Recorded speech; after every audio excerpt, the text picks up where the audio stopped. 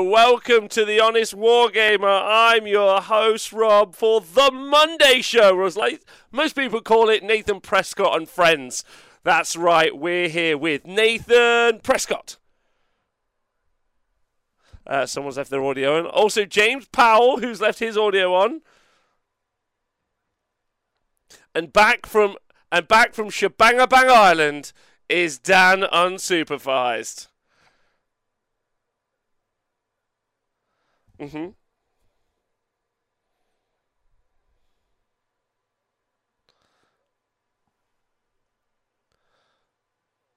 What? Hold on.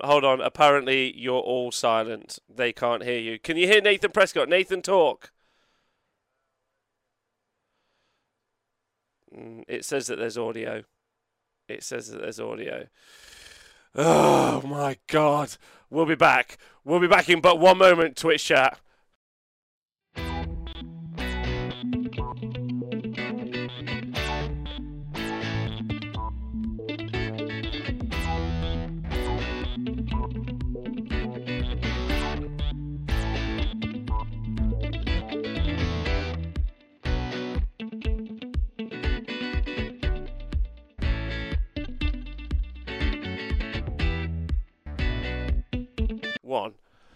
Oh, it's the wrong one. Hello, welcome to the Honest Wargamer. I'm your host, Rob.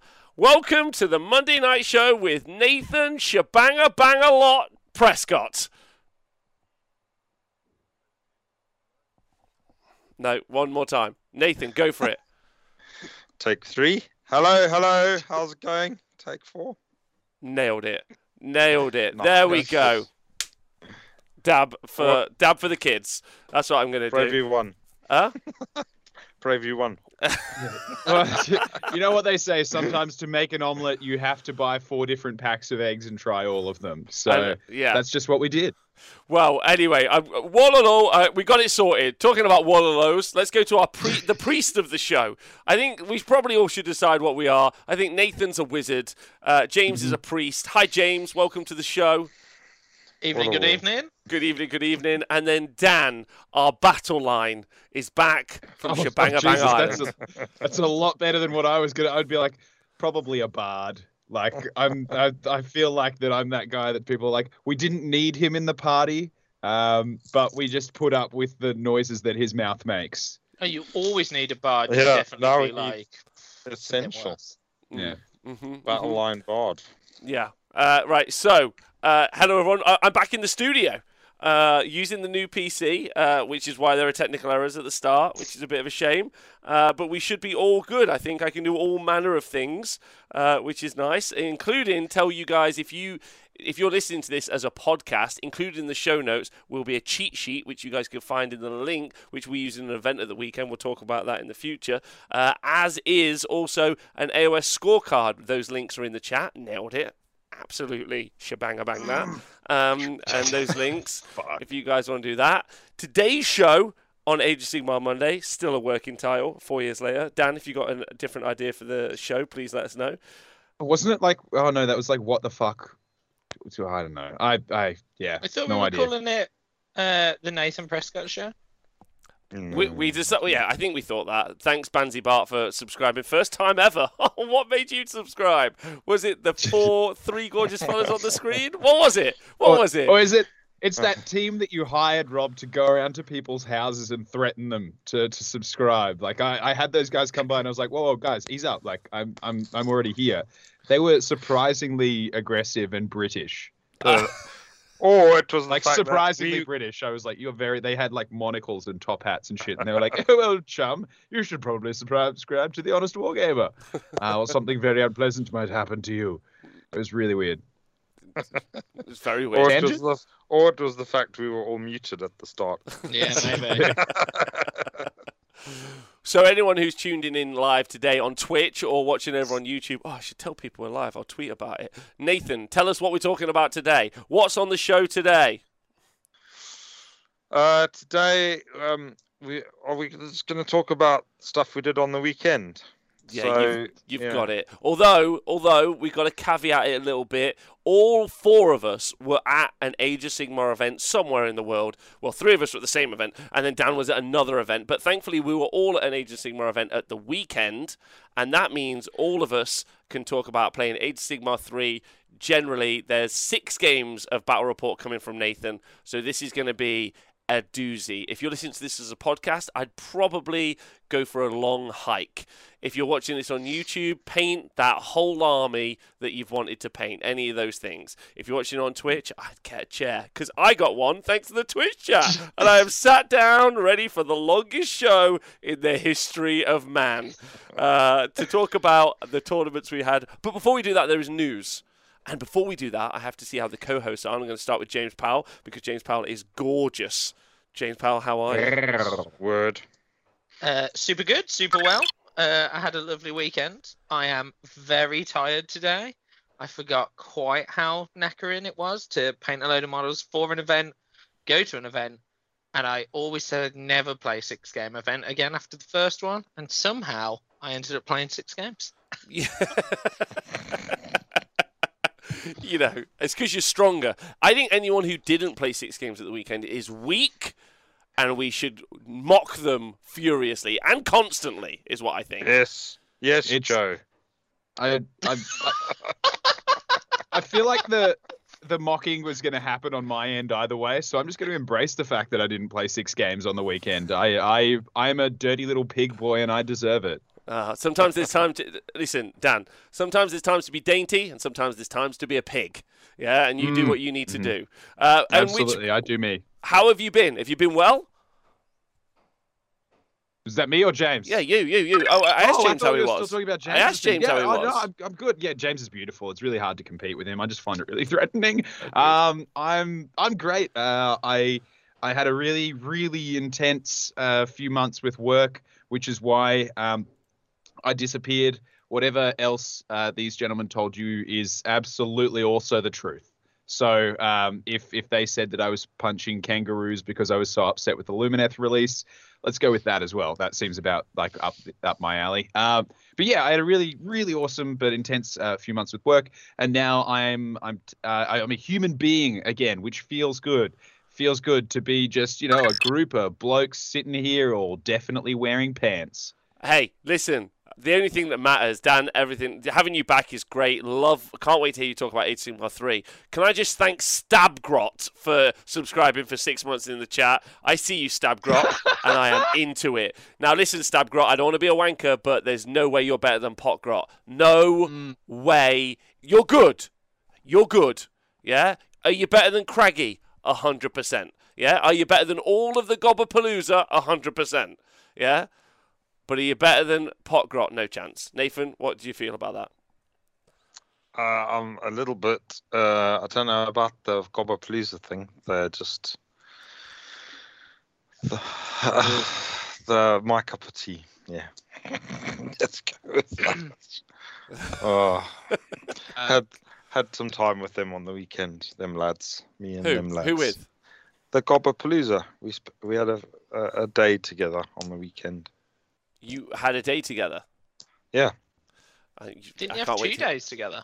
Yeah. No, they didn't come the second day. What? They stayed at home?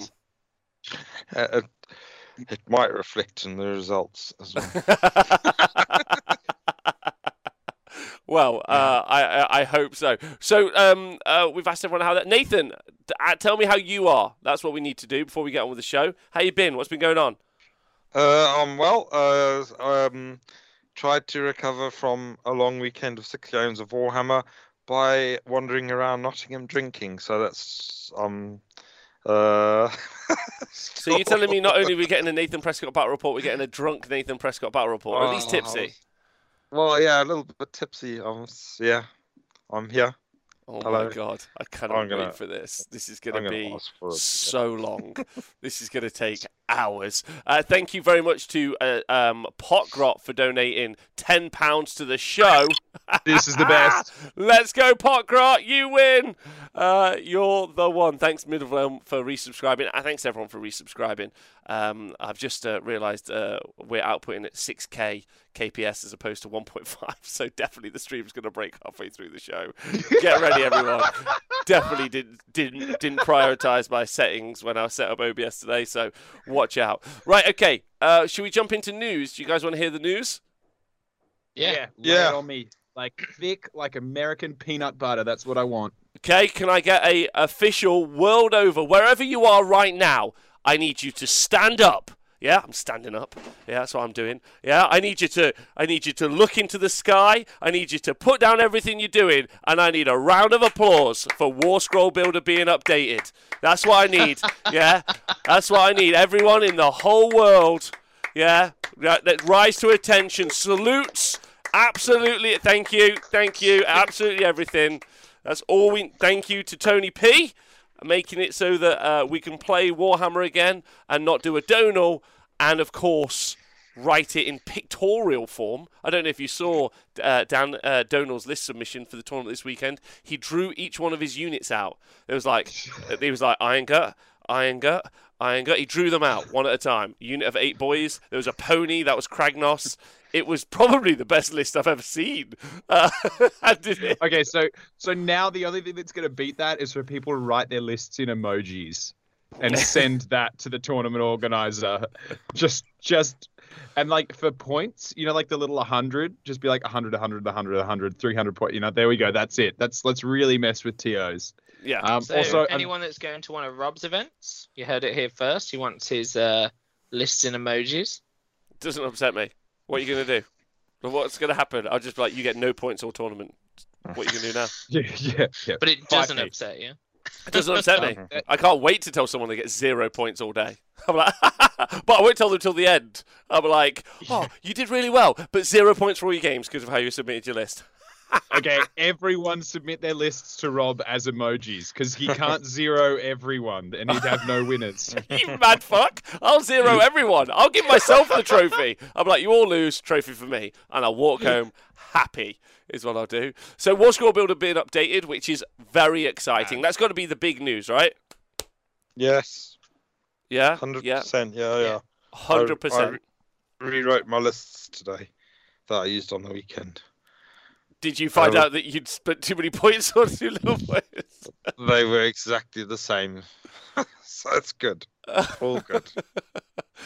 James, you happy about War Scroll Builder being re-updated?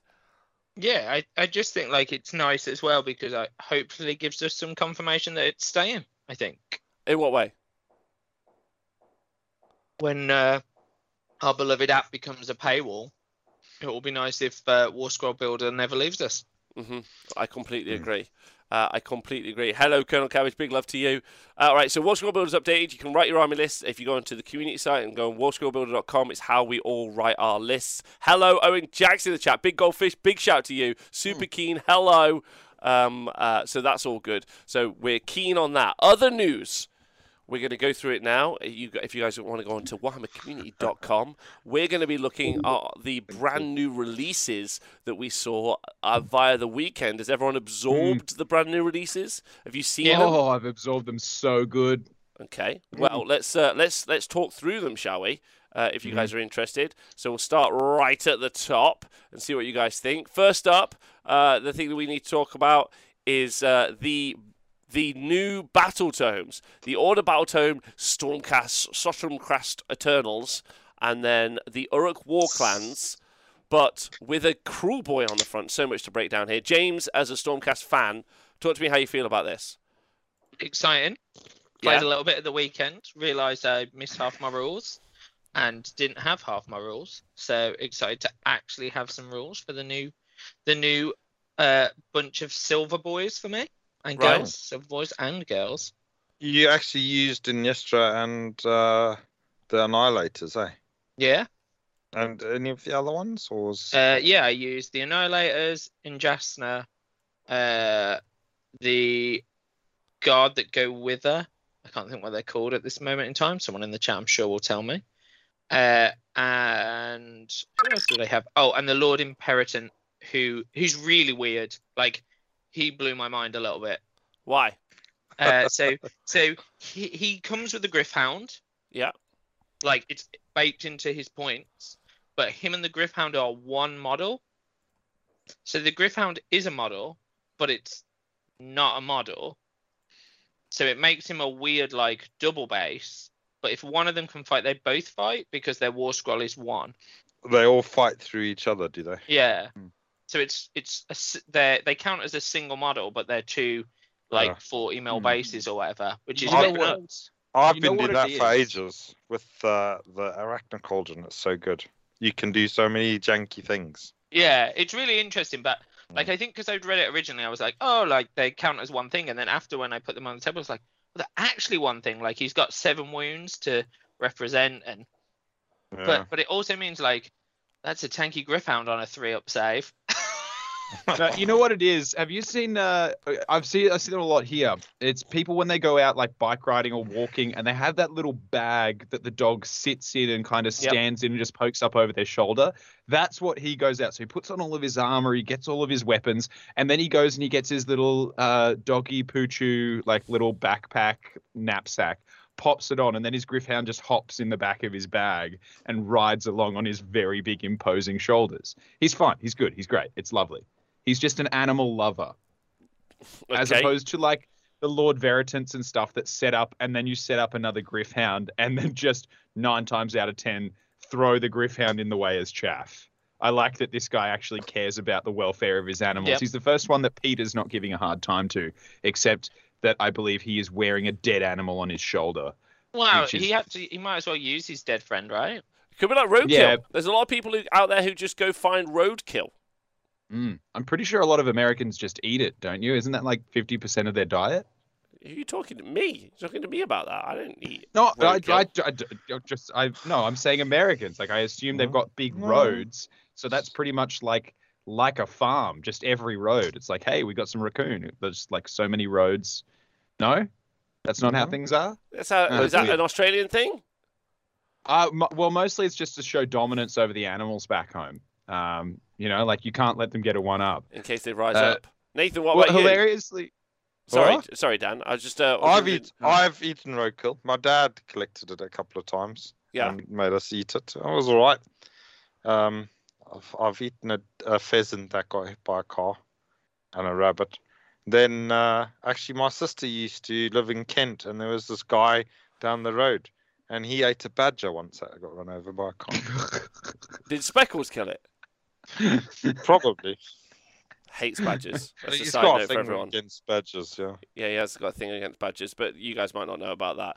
Anyway, all right. So, Nathan, listen, this is a you and me thing. Oh no, Dan, how do you feel about the Sotrumcast book, the launch of a book? My question also is to you: have you been doing enough push-ups? Because that thing is going to be heavy as hell. It's going to be 800 pages long. It's getting that thickness. Most of those are hero pages. I'm super keen. I've got Taryn, my personal trainer, who has been who I've been working out, you know, under the tutelage of, because I got hella fat over COVID. Mostly only because I was drinking an obscene amount and eating an obscene amount and doing no exercise. So she's fixing me by making me cry on my inside and my outside on a weekly basis. And I think I'm gonna bring this to her and I'll be like, hey, Taryn, I need to be ready for this book. She's not gonna understand it, but I'm just gonna be like, take the biggest book, like take War and Peace, take the Iliad, and then I need to be able to hold this book for 6 games. Otherwise, James won't respect me. Well, okay. And so I think that's going to be the benchmark. There is some sad news that we need to talk about. But a show of only enthusiasm, I'm going to say. I'm going to be raw enthusiasm for the day. I'm very excited about everything. But more on this. Nathan, so bottom team. This is literally top v bottom right now and not Mark Wildman sort. This is me and Nathan versus James and Dan. You guys, the Stormcast bros on the bottom level. Nathan Prescott and me on the Uruk War Clans tip. Yeah, we're the hype beast for it. But Nate, how do you feel about Just the tip? Just the tip. How do you feel about the Cruel Boys, the Swamp Bogglers, being on the front page, replacing a Mega Boss? What do you think? I'm okay with that. They're the new Flash Gits, I guess. I think there's a Mega Boss stood behind him. There is. Sculpting Yeah. around. Yeah. Behind him. But Not in yeah. front. He's the new Flash. I mean, he's a very handsome fella. Should be on the front, innit? I mean, you're correct. He's incredibly handsome and gorgeous, and I'm so into the Swamp Bogglers. It's unbelievable. So into Age of Sigmar 3, it's unbelievable. Like, played 6 games this weekend. All I want to do is play more. But apparently there's a Chaos Dwarf in the background, in the back right-hand corner, is the Gossip. I don't know if that's true, but it's the Gossip. I don't know if you, like, in that background. I don't think that would be in the Warclans book, right? No, I don't think so. Imagine if they are. That would be so cool. They're just servants to the orcs now. Yes! They're like, there's this level. It's orcs, and then it's hobgrots, and then it's grots, and then it's Rob's homebrew chapter. Can't hurt me. So low, they're not even in You it. can't hurt me. Like, if I have to pay the lowest class in Age of Sigmar, I'll take it, which is what I do in life. And every person above me, I'll have a chip on my shoulder about their position in life, their wealth, their status, their marital situation, everything, Dan. Everything I'll hold against them like a spiteful Chaos Dwarf, and I will love it. Yeah, only problem is I'm quite tall, so it doesn't really work. Like, we could cut you in half and you could be 2. like a Darren Brown situation. I don't think Darren Brown does a chopping in half one, does he? We Paul just Daniels. paint a couple of eyes either side of your belly button, and you can pretend there's one under the bottom and one on the top. 2 Chaos Dwarves wearing a trench coat. Yes. Are you telling me I'm 2 Chaos Dwarves wearing a Rob skin? Is that what? Wearing a Rob trench coat. That's all you are. Can we, super quickly though, the Stormcast Eternal book, while we might be talking about the fact that there's a Cruel Boy front and center, the new hotness for the Uruk Warclans, for the Stormcast, technically the foreground is a Chaos Warrior. So, like, Stormcast didn't even get the foreground on their own book. No, but they didn't even go for the battle line though, did they? They went for an Annihilator at the front, which I think is. I dig on it. Like, I loved last edition, Storm Bay on the front with, like, just standing there staunch as hell, looking crazy aggressive. I loved that image. So on Age of Sigmar 2. So I'm all for, like, not heroes and stuff like that because I think they look really cool. Okay. Yeah. More liberators, the better. Less liberators, the better. All right, let's cycle through these. So Twitch chat, what about liberators? Twitch chat. How do you guys feel about the front covers? How do you feel about the books? Uruk Warclans. I'm a bit upset that the Cruel Boys don't get their own book. I don't know why I feel that way. I'm just emotional. I want them to have all of the Swamp Boggly rules. I hope, obviously, they get their own side links. I want to see 3 or 4 different factions. I want them to be based off different types of mud, potentially. You know, like this guy, these guys are, like, good at, like, they ignore -1 rend because they've got a particularly boggly mud on them. I'm not sure. Maybe mist, maybe mud. Like, I don't know. I think mud. There's enough magical mist in the Mortal Realms. There's not enough magical mud, and I really want there to be a sub-faction that are all about thermal hot spring skincare. You know, they're just like, oh, come into the mud, smear this on your face, leave it for 10 minutes, and you will find a level of softness you have never experienced before. I want those to be where all the Oryx go when they need a break. You know, like Godrak's like, Oh, nice. I've been working hard, down in I'm the going to bath. treat myself, and there's a Hobgrot who's just like, you carry a lot of tension in your head, did you know this? And he's like, I do scream a lot. Yeah, I do that. So I would like that to be a sub-faction. Okay, all right. The sophisticated Spa Boys. Thanks, MJ Pegasus. Fucking great. Boys. Great to see you. All right. Let's just, like, okay, bit of sad news. But Yeah, if it's a mist mechanic, then it'll probably be like the Bad Moon, so you probably won't have it for half the game. They've updated it in the then- FAQ. They've updated the FAQ. What- Have you not seen it? You roll a dot, so you don't have it first turn, Yep. probably, or second turn. Quite possibly you don't have it the third turn or the fourth Ever. turn. Just ever. You don't get it. If- Hot tub tournament streams. Like, let's be specific, because all these other people are just like, oh, I'm in a hot tub listen to me talk and look at me, and we're going to be like, I'm in a hot tub. Watch me play 6 rounds of competitive War Dollies. Like, one needs that's that. the hot tub stream I want. Oh, shit. We're live. I was like, he's definitely refreshing this and letting us walk into it. I was like, if I get Good. one Dan up, he'll go for it. Good. God damn it. So we'll just wait for. We'll just give it a moment for everyone to get back into the show, and then we'll kick off. Basically, can't believe I messed it up. Apologies, everyone. But there you go. That's how it works. Right. So we've got to pull the band-aid off really quick. So great news about the battle tomes. I'm excited. I'm going to need an excitement level out of 10 from you, James. Out of 10, how excited are you for the new battle tome? Give me a number. 8. Perfect. 8 out of 10. Perfect. Dan, where you at? For the battle tome, I'm only a 7 because I'm stuck in the middle of the river of indecision on whether I commit hard to my my cities of Sigmar for my first army of the new edition, or whether I commit really hard to the new Storm Bays. So I'm just a 7 because I'm torn. My soul is being flayed. Okay, and Nathan Prescott, what number you at? I'm gonna give it a 5. A 5. Yeah, What the fuck? Why? it's a nice round number. My other hand's holding drinks, so I can only count to 5. So that's I give you 5 out of 10 because my other hand has got a beer. A 5 out of 10 because my other hand's got a beer. Okay. The other reasoning is that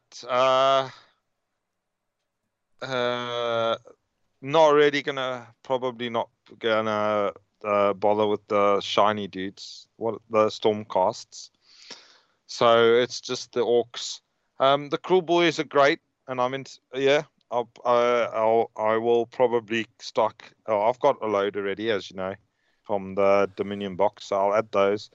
But I've got a Ironjaw's army that I like to use when I've got the time to use more than one army. And pardon me, the what's they called? The Ironjaws. It means that I'm gonna have to have a book instead of, like, at the moment the Ironjaws are on my phone. Wow, there we go. We're going to have to talk about it. The sad news. Let's rip the Band-Aid off. Go on, Nathan. I'm gonna have to have a real like one of those book things, and it's just like shit. So Nathan, the app, yeah, the Hokey Cokey. What's it all about? Tell me. I don't know. Where is it? Is it ready yet? Huh? No. Well then, no. So it tells you on the article, which is nuts. In there you get a code which you can't use yet, and at some point you'll be able to use it when the app comes out, basically.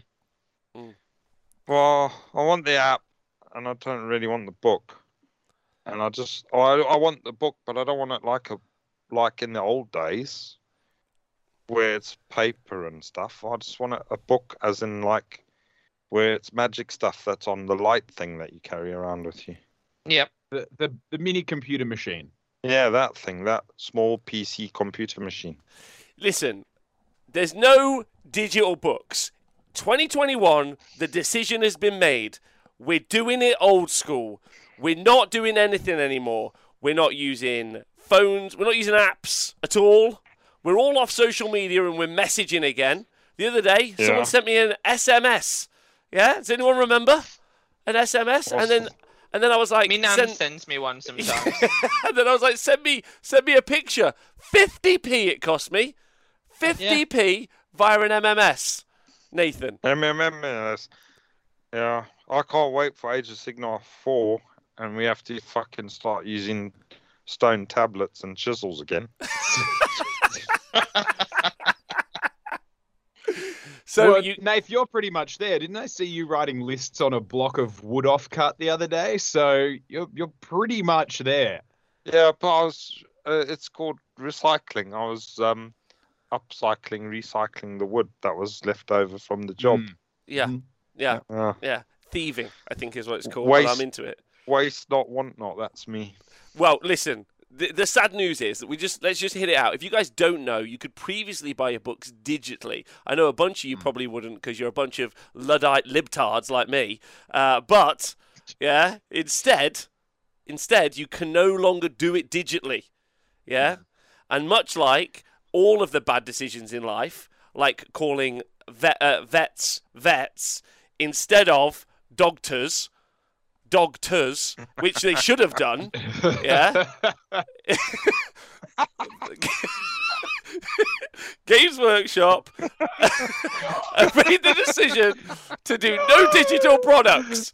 Yeah. Right. So. Yeah.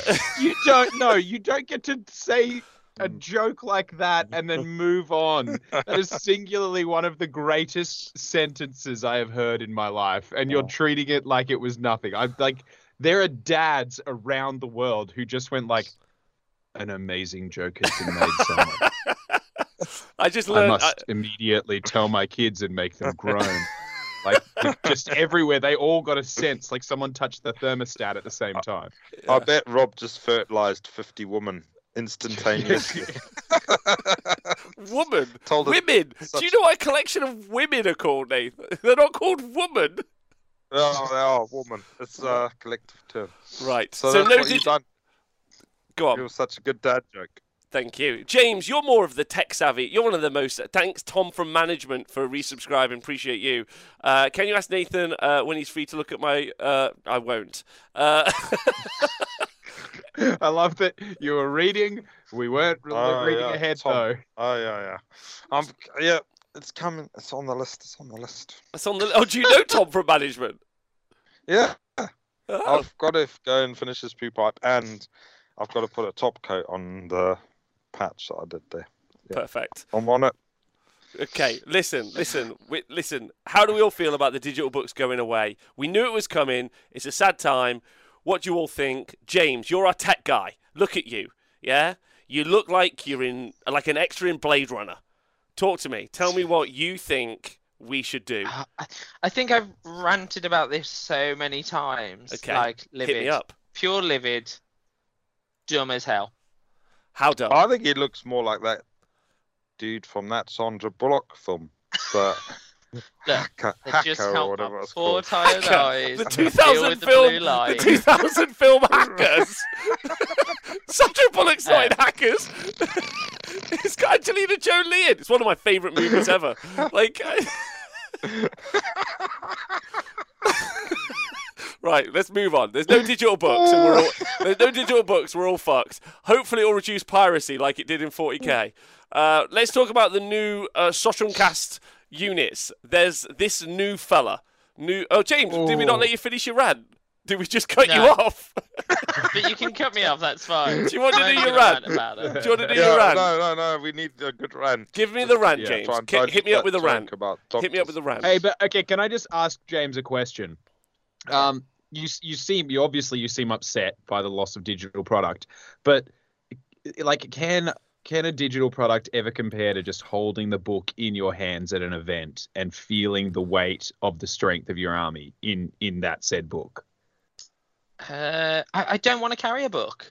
Like, that's my point. Like, I don't want to carry a book. Like, I carry an army to an event. I carry dice. I carry a tape measure. I carry all that shit. Objective rings. I don't want to have to then carry a core rule book, a general's handbook, and an army book.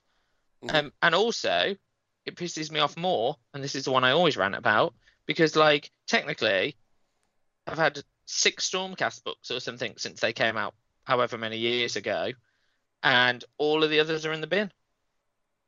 Okay. So I think that for me is the biggest thing. Like, it's just such like every day. Like, Games Workshop's a company that I am into, but they make everything out of non-recyclable plastic, pretty much.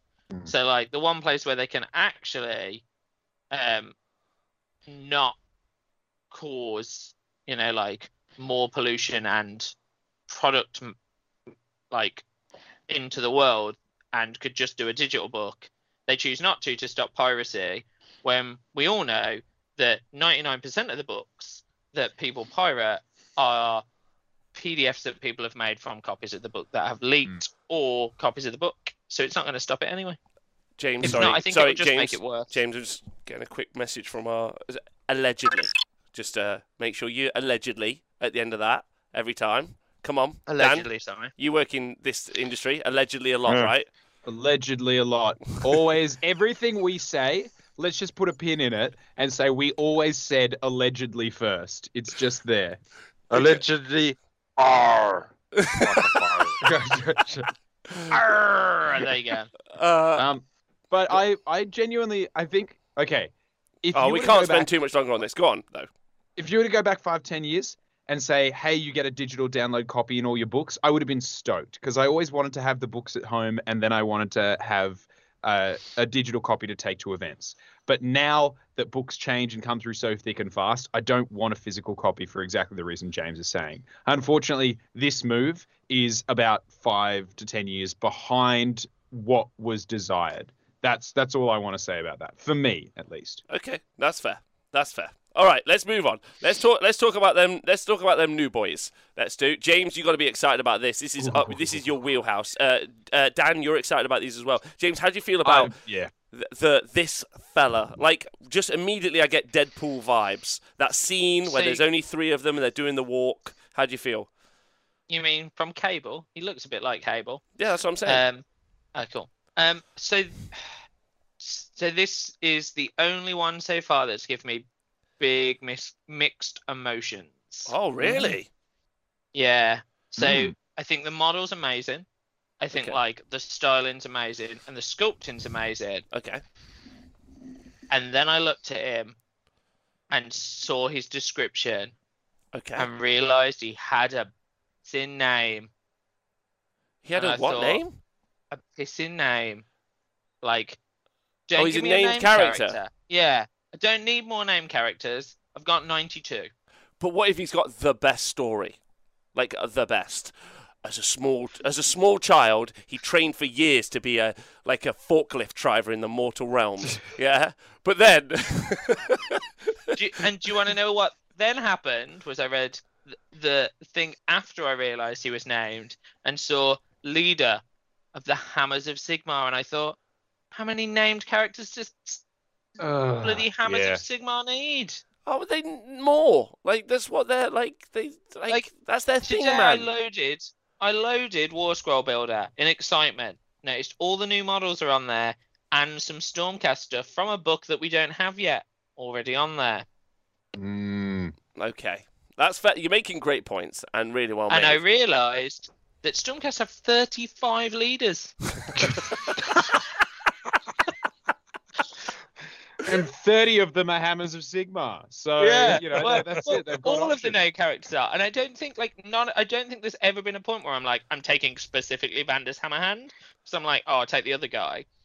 But I think that was like one of the last named characters that was like, oh, he's named and he's not. Like Neve Black Talon or whatever her name was for ages was just her. And then after a while they were like, oh, no one's used this girl. Oh, just also no named. She is also no named. Okay. I reckon he's not going to only be a named character. I reckon he's like, it'll be like the helmetless version is in the named character, and you see that there's the helmet option there as well. If you scroll down a little bit more, I think that's going to be a generic character. But can we talk? Okay, apart from the fact that he has shoulder pads like he's in World of Warcraft or something like that, I want to point out the most badass element of this model. Go on. If you scroll down to where you can see him holding his hammer in 2 hands. Okay, sure. The face of his hammer has a hammer. So he hits you with the hammer on his hammer. Hammer squared. Hammer time. It's hammer to the power of 3. He hits you with a hammer. He's hammering you with a hammer's hammer. That is the coolest weapon. He's like, I shall strike you with my hammer. And then it's just like in triplicate. This man does not mess around. And when I saw that, I was like, wicked. Someone was like, the face of a hammer should be flat to do maximum crushing damage. And he went, put a hammer on it. And they're like, why? He's like, more so hammers, please. Know what they've been hit by, because then they can look at the embossed mark. The lead annihilator has a comet on the end of his hammer. Okay. It's a running theme. That's why he could only be used in the hammers of Sigmar. What did because they do, he's James? Very about hammers. They took design cues and ran it through the whole range. Madness. I can't believe it.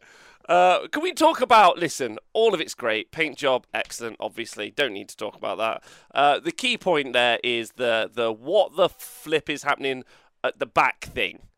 The doodad on the back. What even is Just that? clip it off. Yeah, I know. I would. I'm going to. But my real question is and also the helmeted version, a lot like Santa. He looks a lot like Santa. I think for me, like the helmeted version, there's a couple with like little beard faces in the Dominion box that are quite cool. Mhm. But I also think like that one's never going to look good because that head option's incredible. Okay. Like every online RPG I've ever made, any Baldur's Gate, any of those, I've always got a scar across my face. This guy's my RPG character. Do you know what? The best news in the chat, it's an antenna to his ear. Okay, I'm in. Changed my mind. He's got that good Wi-Fi signal is what he's got. Yeah. Calling down them thunderbolts, apparently. It's because all of the other Stormcast get his Warhammer Plus account so that they can access their War Scrolls. Warhammer Plus. And so he needs a really strong Wi-Fi signal because of how many people are gonna, they'll be like, "Hey mate, can I just tether to your iPhone?" And he's like, "Yeah, sure, mate. The password is Sigmar forever." What's the best bit? You've just reminded me. Can we all just talk about what the best bit of Warhammer Plus is? You three, quickly. What's your favourite part about Warhammer Plus that you're looking forward to? Dan, go. I am looking forward to getting it probably for a month, consuming all of the content I can, and then forgetting I have the account and continuing to pay for it for 6 months until I realize it's still there. Nailed it. Nathan. Fuck, I don't know. The adult content. I'm never talking to you again. James. I'm looking forward Good. to how salty Twitter's going to be for the next 9 months. What? None of that. I'm hoping that they go. What's the right answer? Well, I'm hoping they go full e-girl on it. We get everyone they get you donate money and you get names written on the arms of the presenters. Because that's what I'm going to do over the next few weeks. That's what I'm going for. Donate 50p. I'll write your name on my forearm. That sort of jazz. Say? Huh? What happens? What happened? We write our names on people.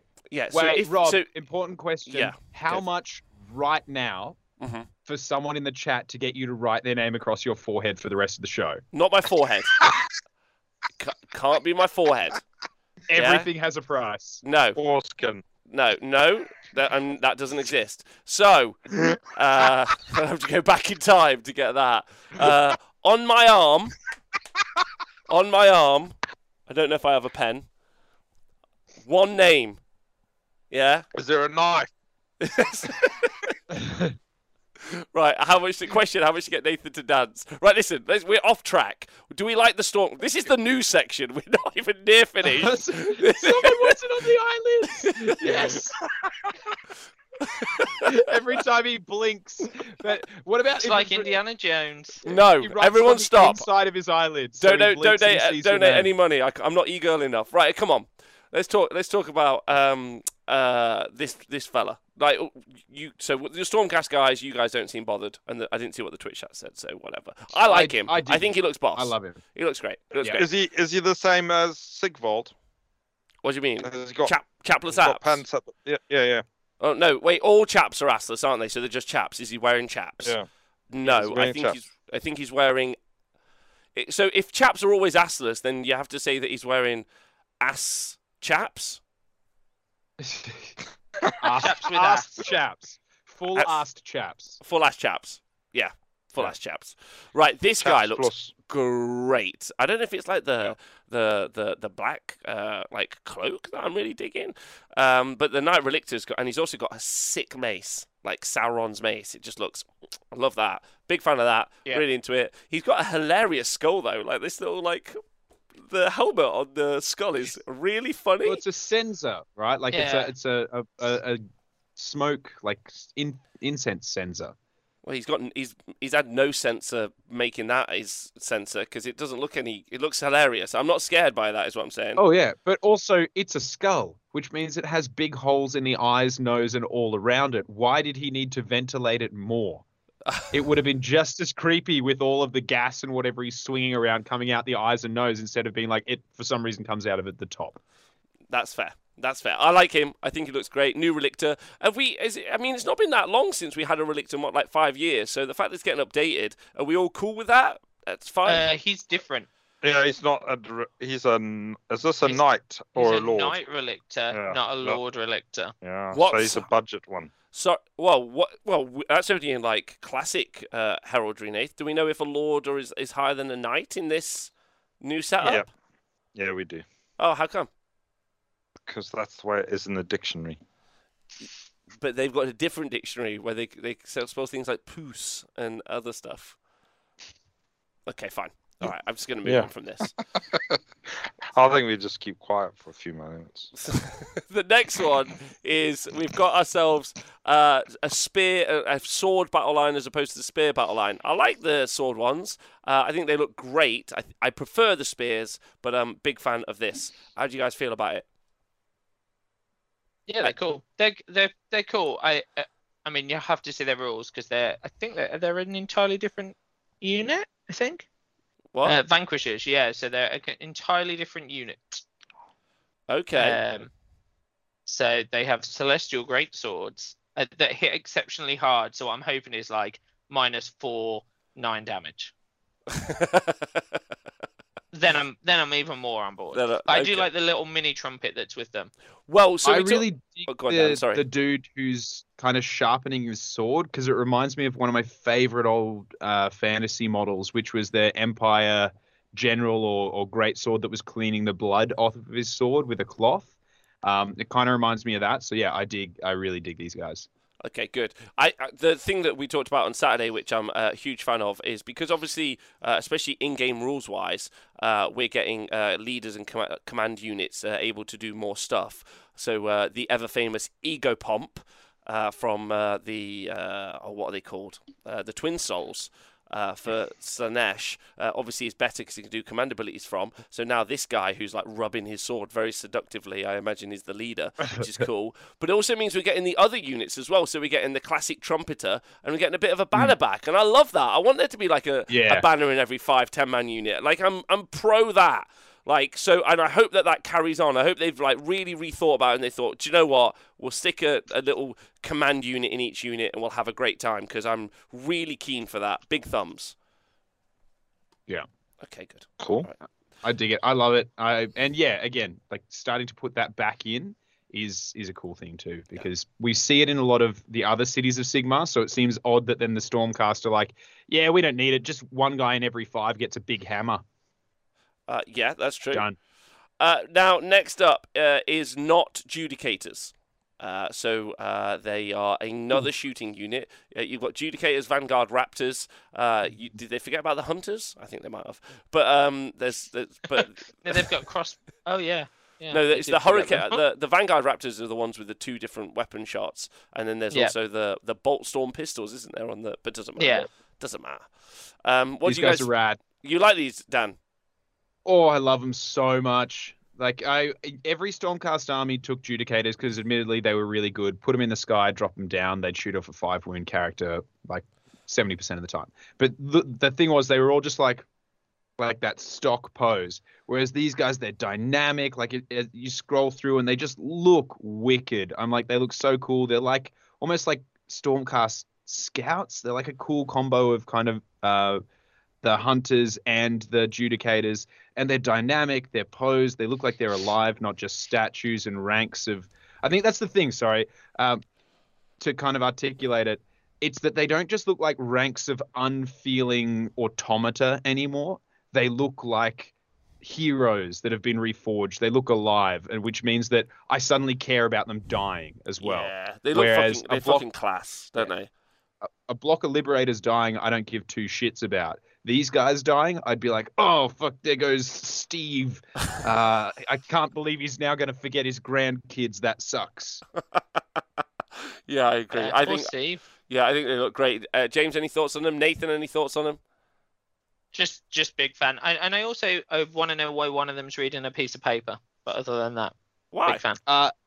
That's toilet paper because they're hunters and they work in the woods. When you Okay. need to dig a drop toilet, You gotta go. obviously You gotta have go. to BYO. Yeah, I mean, yeah, I never thought about that. That must have been so awkward back in the day. Like, you took your armor off, you'd be like, you couldn't have a quick 2-minute, could you? Just like, anyway, we won't go down that road, especially after Nathan's had a tequila. I think they look phenomenal, is what I'm going to say. Phenomenal. I think all of the models look phenomenal. Big fan of the spear guys. And then we've got some more annihilators. We don't need to talk about those anymore. They're very pretty, but I don't know why they've got big balls on the end of their arrows. What? They've got little spear tips. What are you saying? That's the back. Them vigulas. By the flight, you got metal feathers and then a big ball.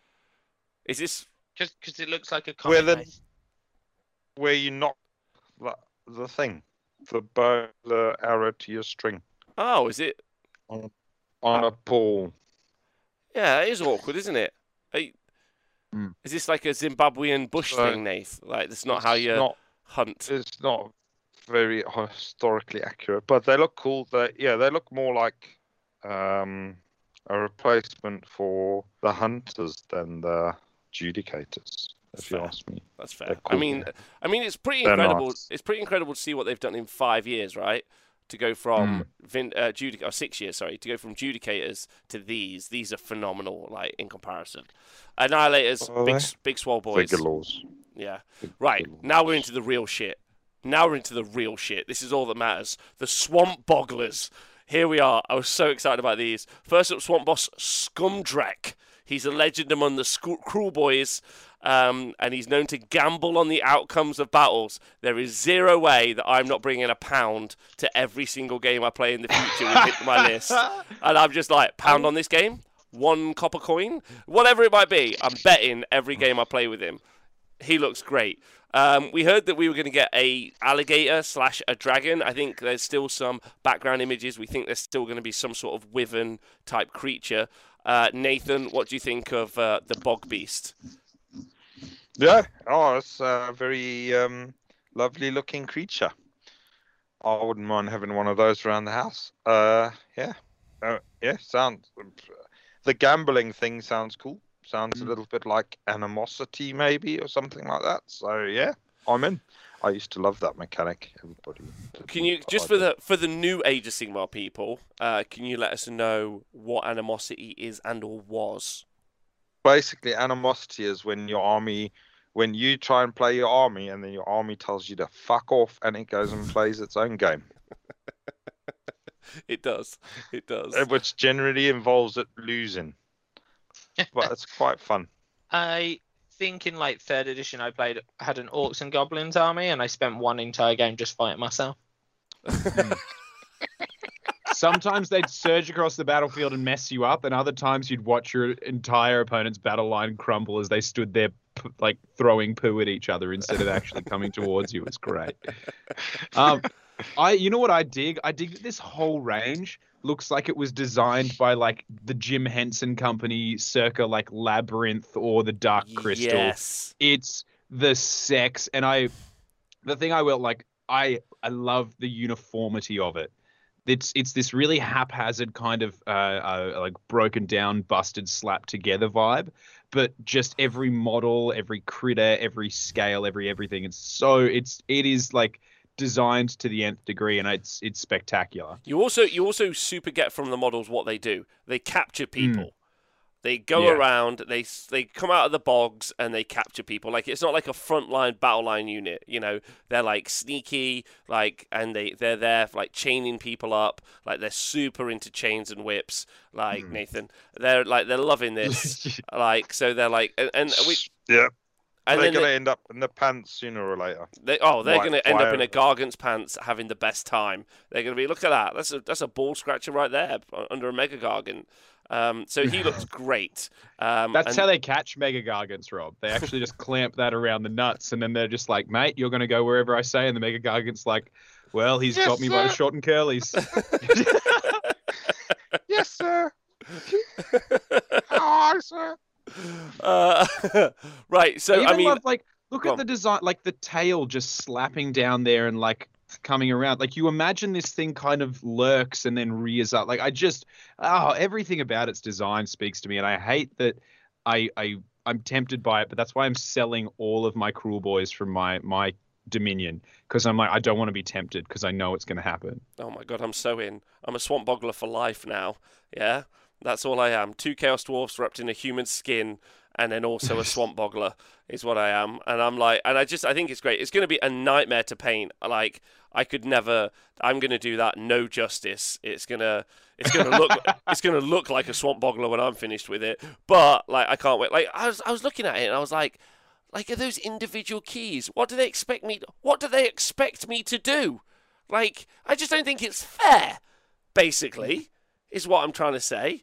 It's like, so what you're saying is they need to lower their design skill to match your painting skill. Is that what you're asking for? That's what I'm saying. No, I'm not. No, I don't know how I feel, because I want them to look that good, but I know mine is going to look poop. Anyway, it doesn't matter. That's not everyone else's fault. Definitely not Games Workshop's fault. That's mine. Anyway, there's also a named character and a non-named version, which is great. So hopefully he'll be like the powerhouse in the army as well, which would be really cool. And I hope that he's also got some cool aura buffs or something. Like, I like the idea of him capturing things. Maybe regains wounds. Maybe like holds onto them. Maybe throws them. I don't know. It'll be wicked. There's next guy. Also something really sorry. sinister about the fact that he has a tiny cage there as well, as if for like not a fully grown person. Oh, that's creepy. It does have like cheaty cheaty bang bang vibes, right? Yeah. Yeah. Good. I'm glad we're all there with that. Anyway, or the Catholic Church. Right. So the other one that it builds is the Snatch Boss on Sludgebreaker Beast. If you want to give Scumdrek a friend to ride to battle with. And again, another phenomenal model, and like a much more chunky. And I love the face mask, the armor piece on the front. Nathan, what do you think about this guy? This is great. I saw somebody on Twitter said, "Quick, somebody give Dobby his sock back." That struck a chord. So yeah, no, this is great. I mean, obviously, I love Grots doing things, so these guys are great, and that's some weird-looking troll, Troggoth, slug, whatever it is, Slogoth, whatever. I can't see the words anymore. Looks great. Yeah, such a great piece. So, 1000% thumbs up, please. Thank you, sir. Okay. And then the next one, we've got a contender for Pot Grot versus, of course, Stab Grot. And we now have Drum Grot. This guy. This is the one you were talking about, Nath. So this is Giant Beastie. There's a marsh crawler Slogoth for when the Grots need to arrive in style. Now, not a big fan of the actual marsh crawler Slogoth itself at all, but big fan of the Grots atop it. And again, they've got that like we're going to go capturing vibe, which I think is just wicked, and I'm really into it. So look at what the lad inside the thing has got. What's he got? A net. And the other lad has got a net too. There's so many nets in there. There are a lot of nets, which is a bit of a prelude to the main story, which we haven't even got to today. Is there a story? Yeah. Oh no! Oh, you're talking about that. Sorry. Yeah. Go on, Dan. The one thing I'm confused by. So these aren't Hobgrots. So is this not then for the Cruel Boys? Like, is this for? Because it looks like it's in their aesthetic, but I thought they were about Hobgrots, not regular Grots. Oh, well, it says it joins the ranks of the Auric War clans. Yeah. So yeah, I'm just thinking like the Howdah and like all of the kind of wood and metal like capture design looks very much in line with the Cruel Boys, but then it's Grots, not Hobgrots. I mean, there may be that the Cruel Boys have Grots and Hobgrots as well, and I'm just getting caught up in the semantics. I think they're all very relaxed about who they hang out with, really. But it's because they spend so much time at the spa, Nath. They just come out feeling really at peace, and willing to work together, you know? They're full of acceptance, and that's it, just acceptance, and you can be who you want to be. And look, we've got a net and a cage. Right, so they look brilliant. I think both ranges look phenomenal, right? That's and there's some alternate weapons on the Gut Rippers, which are also pretty class. But if they're not ranged 2, then I won't be doing that at all. And then the Bolt Boys have got a unit champ, so whatever, who cares? Both ranges looking like they're going to be really great. So that's the kind of end of that. And no takeaways. The other kind of bit of news before we get to the main section of the show, an hour and 20 minutes into the actual show, is the FAQs came out on Friday. The FAQs for Age of Sigmar came out Friday, and they were extensive. We had War Scroll updates for all of the Endless spells across the game. We had a variety of different core rules changes, so many to take in. James, is there any stood out to you? Dan, any stood out to you? Nathan, any stood out to you? Who wants to go first? The ones that really kind of stood out to me is where clearly someone has gone through the books and the previous FAQs and gotten ahead of the game in what people were going to ask questions about, and obviously be like, gotcha. Like handgunners and Sisters of the Watch that had a rule where someone charged them, they could stand and shoot effectively. They could unleash hell. They've gone through and tightened that up a lot and things like that.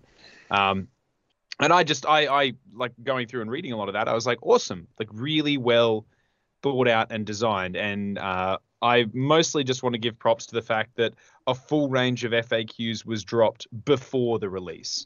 I like, usually we'd end up waiting for that, so snaps to them for getting the whole kit and caboodle out when they did. Yeah, okay. What do you think, James?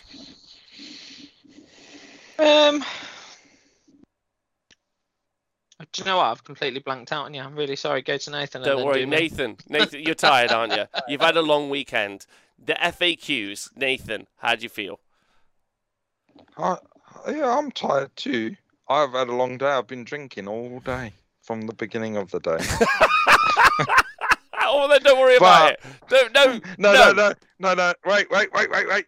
I'm going to say this. Okay. It's a mixed bag. Clip that. Someone clip that. It's a mixed bag. It's a mixed bag. It's a mixed bag. The good thing is, like Dan said, they came out promptly.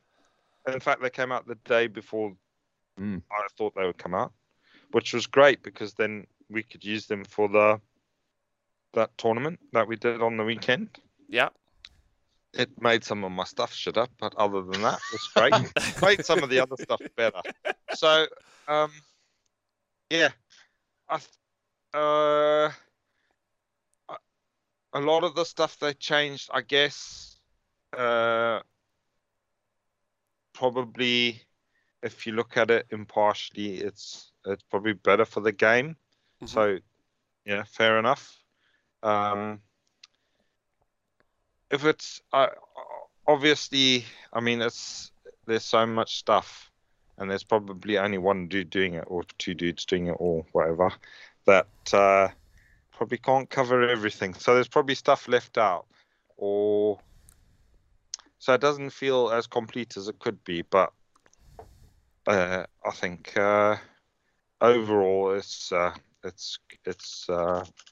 most welcome. Okay. And. Oh, thanks for the thoughtful commentary. Yeah. I'm very cruel boys about it. Yeah. Cheers. Swampy is how you feel. Full of acceptance.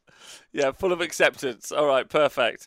Yeah, so the FAQs came out. There's still so much to deep dive that I'm going to do a faction show on every faction over the next couple of weeks with someone who plays that faction so we can deep dive it. I don't think we could do it justice on this show, and so we won't really do that. So I'll do a deep dive across all the different factions over the coming weeks for you guys. But yeah, loads to take in. I mean, generally, Endless Spells were reduced in power level, I'm going to say, mainly.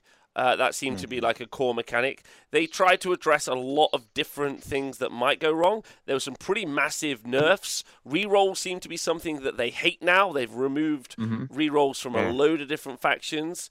They wrecked. Which is a good thing. Yeah, they wrecked OBR. I have a statement. I said this earlier on the stat show, so I'm going to kind of reinforce it again today. I don't know what you guys think, but I think that you shouldn't be playing OBR next 6 months to a year. And my reasoning for that is because you're going to learn none of the core skills. You're going to learn none of the skills that you get, or none of the abilities that are in the core book, because you can't use them from OBR. So I just wouldn't use OBR at the moment. And I really thought that they were going to give OBR access. But then I also thought they were going to give a whole bunch of units range 2, and they didn't. And oh boy, are they not... that's some bad news bears for some units. Some units are fine. But some units are like not the best, right? Yeah, I felt like a lot more War Scrolls could have been tweaked a bit just to make them more playable and sort of in line with the points that War Scrolls adjusted up to. Like some of them were adjusted up quite significantly. So obviously I've not looked at most of these. I've just looked at the kits because that's all I care about at the moment. And I was playing them on the weekend. And there's units in there that went up significantly in points. So 20 points increase, and then also got a nerf, an effective nerf in the FAQ. And you think, well, you know, it could have just like be a little bit more you know, considered in what they did with what they did there. But there you go. And then other stuff like points went down, and they're still great. To everyone who's currently painting OBR, like some people are in the chat, I'm not trying to put you off playing OBR. Of course you can play OBR. I'm not saying that they're worse. I'm saying that you won't get to do the most fun thing ever, which is shout the word redeploy as your opponent moves near you, which is like, which honestly I think is like a bit of a game. You know, like as soon as they move and their finger literally lifts off, you're like redeploy. Like as soon as I can, I scream it at people, redeploy, and they're like, oh, which I enjoyed. Okay, all right. So that's all the news section. News section is over. We are done on the news section. Mark it in your books. Onto the main subject of the show, and that is that we all played Age of Sigmar this weekend, and we're going to talk about what Age of Sigmar 3 with the FAQs, and we're going to talk about how we felt about it, what we enjoyed, what happened, the drama, the highs, the lows, the sads. Dan, maybe we should start with you because we didn't me, James, and Nathan were at the same event, so we didn't know we don't know what happened with you at all. So please let us know. So mine wasn't so much like a tournament-y event. It was just a gaming club being like, hey, AOS 3 drops on Saturday, so let's just all get together and play, 3 games in a day to kind of like nut it out and kind of smash around with the rules and get a handle on it. And I gotta say, loved it. Wicked. One of the things I would say, just talking about endless spells though, that I realized is you have to read their new war scrolls very carefully. For instance, Emerald Life Swarm, right? When you summon it, it doesn't move. So you summon it and it says its rule is it's predatory. You summon it, it goes on the board, heals something when it's summoned, and then at the end of the hero phase, it moves again and heals again. Mm-hmm. So, for instance, with Emerald Life Swarm, the turn you summon it, you get to double dip on the healing. It's things like tiny little key changes like that, though, that I was like, ooh, that's good. But then there are some of them that you summon, they move straight away and do their thing straight away. And, like, it's just all that kind of stuff where I'm like, this is... I really liked it. I had a blast. It's awesome. So what army were you playing with? I was playing a Dwarden heavy Excelsis Cities of Sigmar army. Okay. And for those who know Excelsis, I rolled ones a lot. What does that do? Let us know. Please let us know. Excelsis is the craggy city, and I'm tossing up between them and Greywater Fastness because I think one of those could be the new hotness, especially with all of the like gyrocopters suddenly becoming amazing. But I managed to g'day Chumphammer. Chumphammer was actually my first game. He absolutely pushed my poo in with Daughters of Cain. Just relentless. I was like, I would really like to go to the toilet now, and his army was like, nope, back inside it goes.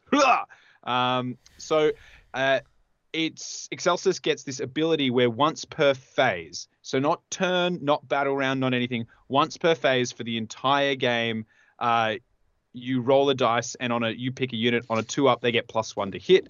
If you roll a 1, they get -1 to hit, which sounds amazing because you're like, wicked, it's the shooting phase. I'm going to give this unit +1 to hit. Then your opponent charges and you use Unleash Hell. This is happening in the charge phase. So you can give the Unleash Hell unit +1 to hit to counter that -1 to hit. And then you get into the combat phase and you can give a unit +1 to hit. However, if you roll 1s, they're at -1 to hit. So suddenly that Unleash Hell where you were like, ha ha ha, prepare to suffer.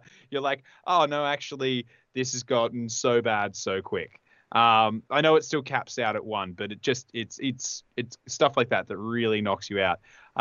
So I think Excelsis has legs, but I'm probably going to lean towards Greywater, I think. Okay, fair. And I wasn't going to start and say, did he have Marathi? I didn't go there. Leave me alone. Yeah, that's not on me. All right. So Dan, as we go through our games, if you have any big takeaways, I'd like you to shout out and be like, "Oh, that happened to me too. That was a thing." Yeah. James, Absolutely. You played in the singles event of the Spiteful 16 this weekend. What army did you take? What was your thought process? Talk to me about what you were doing. So I technically was lazy. So I know several people already know anyway, if they watch the show a load, but during lockdown I painted 2 armies.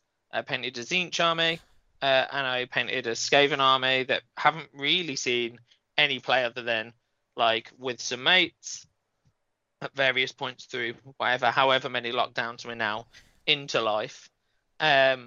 So when 3 dropped, I got a list, so it's kind of like 3 bells, a bunch of bodies, and a bit of scryer. And I thought, well, if I've got to learn a new game, I might as well just take like a 5 War Scroll army. So all of my games until this weekend were with Skaven. But my day one, so my singles was, 3 bells, 40 clan rats, 20 clan rats, always spears for range. A warlock engineer, for lack of a better description of his name. I wanted a bombardier, but I haven't had time to paint him. And a 1 Warp Lightning Cannon, 3 Rattling Guns. And the jank is that the clan rats and the bells never die. The primary for the army is keep a wizard alive, and there's 3 13 wound wizards with a 5-up DPR. And then the little rubbishy lad with his 5 wounds and pretty much no save. And then like 80 clan rats running around, 20 clan rats running around. Everything can rally now, which is hilarious. And then the Warp Lightning Cannon, occasionally rolling 1s and just destroying flamers, or the Rattling Guns going off. And 1 Rattling Gun, 1 60-point Rattling Gun, got more warp power, popped through a Gnaw hole, rolled an 11, doubled it because he'd overcharged, shot down a Empire Mage on Griffin in without even sweating. True hero. 60 points remover in 300 and whatever. Did he then explode? No. Was even better. He then stood there, turned and killed some demigriffs too. Amazing. That's so good. So, like, James, talk to me about the battle plans. On that day, we played First Blood, Tooth and Nail, and we played... Hold the Line. No, we didn't. We played... No, Love Isn't Always on Time. We played that on Sunday. On Saturday, we played... Oh, my God, we might get the best... Line. No, we didn't play Hold the Line. The last game on Saturday was Survival of the Fittest. Nath only remembers one of the games. The last game just on like Sunday. Every time he's like, we played Hold the Line. No, we didn't. No, I'm pretty sure we played Hold the Line. So, James, what did you make of the new scoring system? So the battle tactics and the secondaries and the primaries. So hold 1, hold 2, hold more. How do you feel about it? What was going through your head? Were you not really thinking about it? Were you just like, big chungus, I'm going to roll 6 on the bells, run forward? Where you at? What's called hold? No, I think that army, realistically, it's one of those funny ones where, like, if you have a game where you roll like a 1 on the Warp Lightning Cannon, it removes something, or the Rattling Gun does go off, like, and remove something 4 times worth its points, it's just like a hilarious great day. But there's so many times you roll the Rattling Gun and you're like, this overcharges. Oh, double 2, that's 8 shots, and now it's dead. great. So I think like you're kind of playing. I think every time I play the list, I'm playing 2 games. So I'm playing like the bells and the clan rats that don't die and stand there and just piss people off and hopefully roll well. And then I'm playing this tiny little scryer force that's the only real damage output I have. Mm-hmm. So I think like those score 1, score 2, score 3 were really interesting for me because I've got 40 clan rats and a bell, 40 clan rats and a bell, and a 20 clan rats and a bell.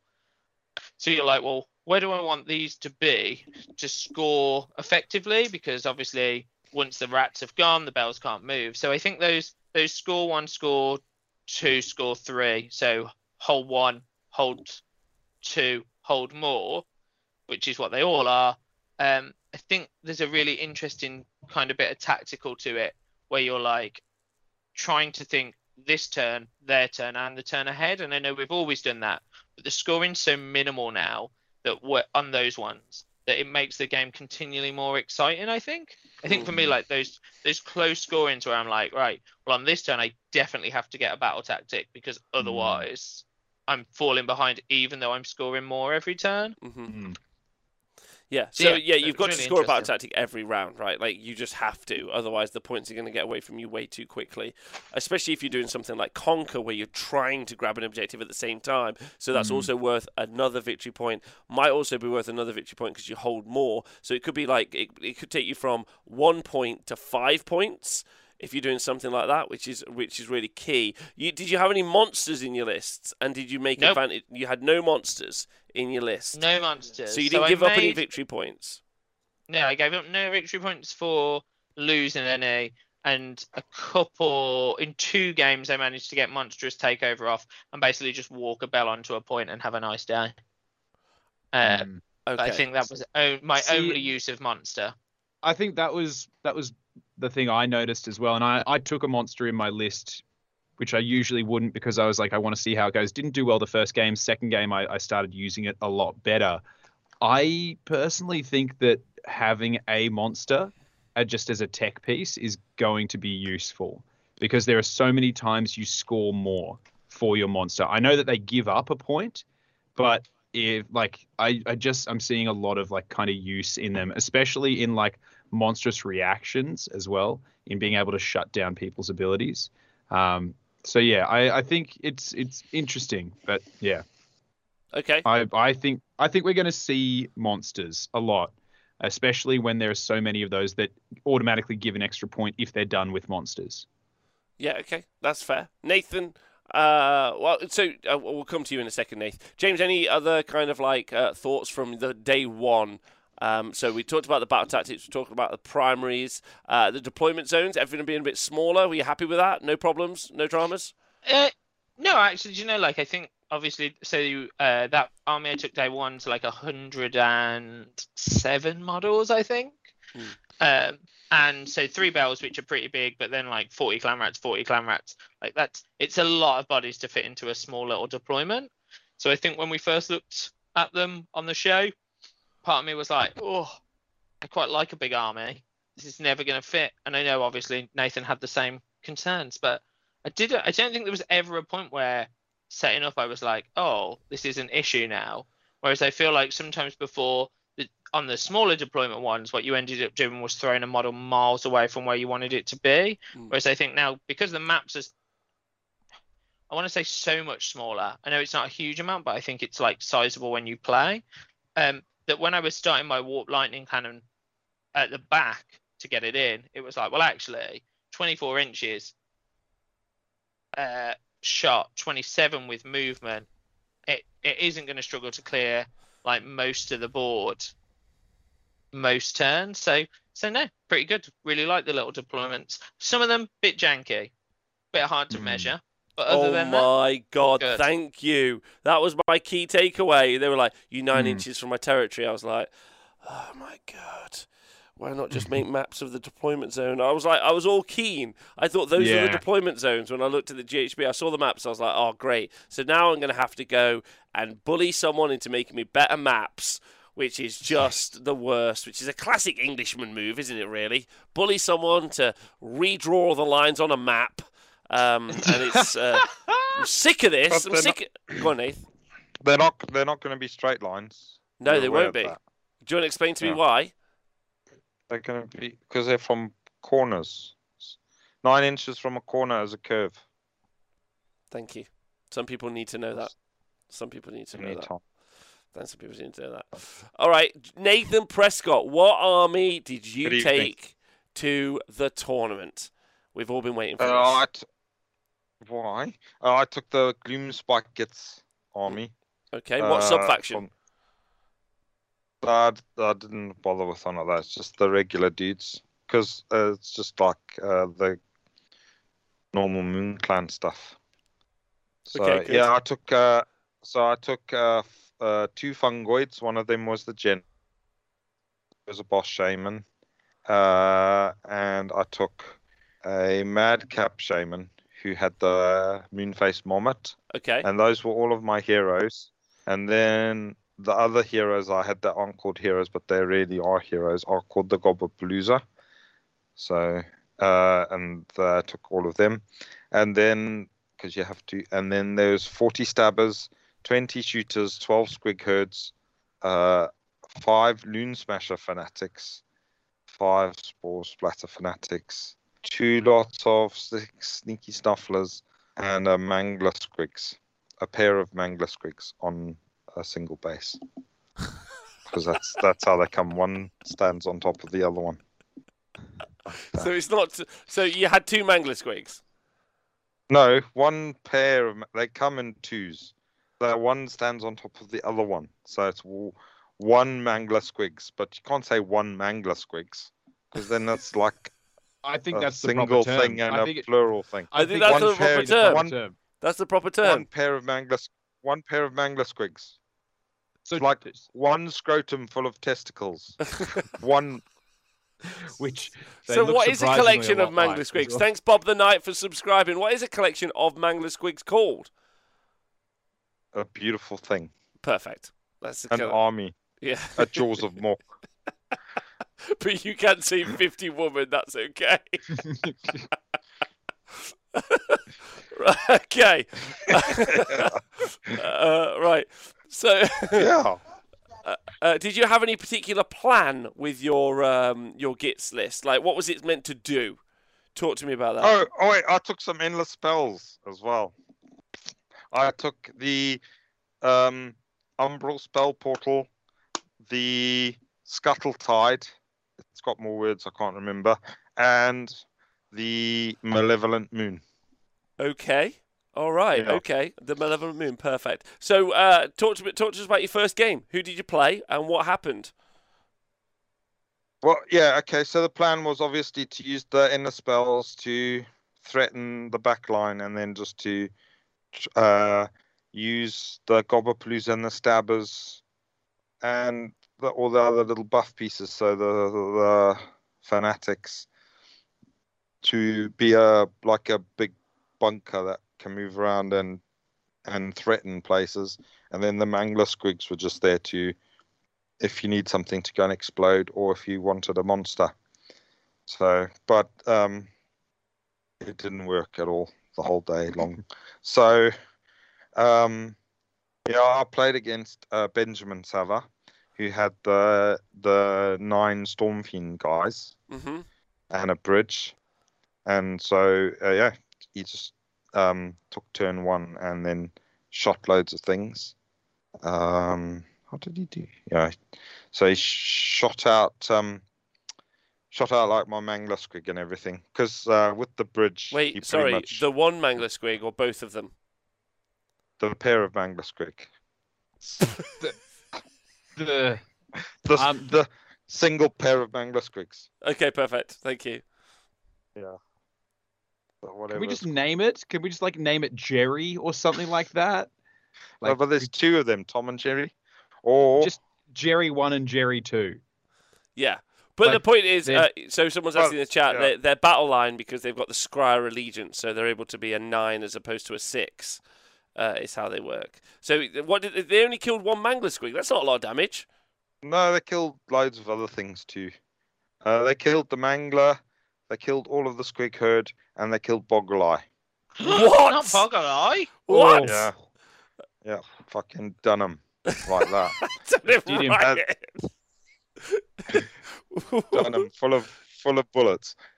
So that was that, and then obviously he scored all of his battle tactics, all of that stuff that you spend like 20 minutes or an hour deciding what you're going to do every turn.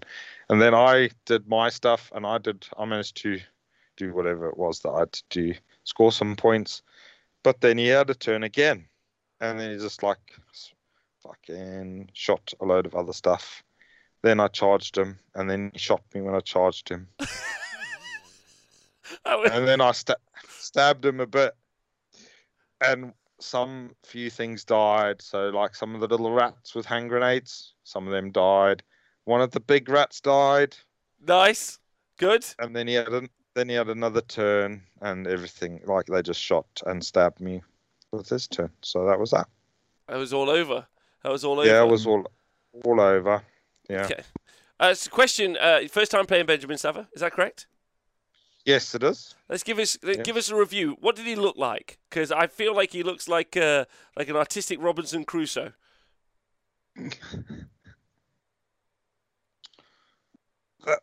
You're an eloquent fellow. I would agree with your thing. He looks like the guy from Castaway building effigies. Nailed it. Absolutely nailed it. Or Robin Williams in Jumanji is also another good one.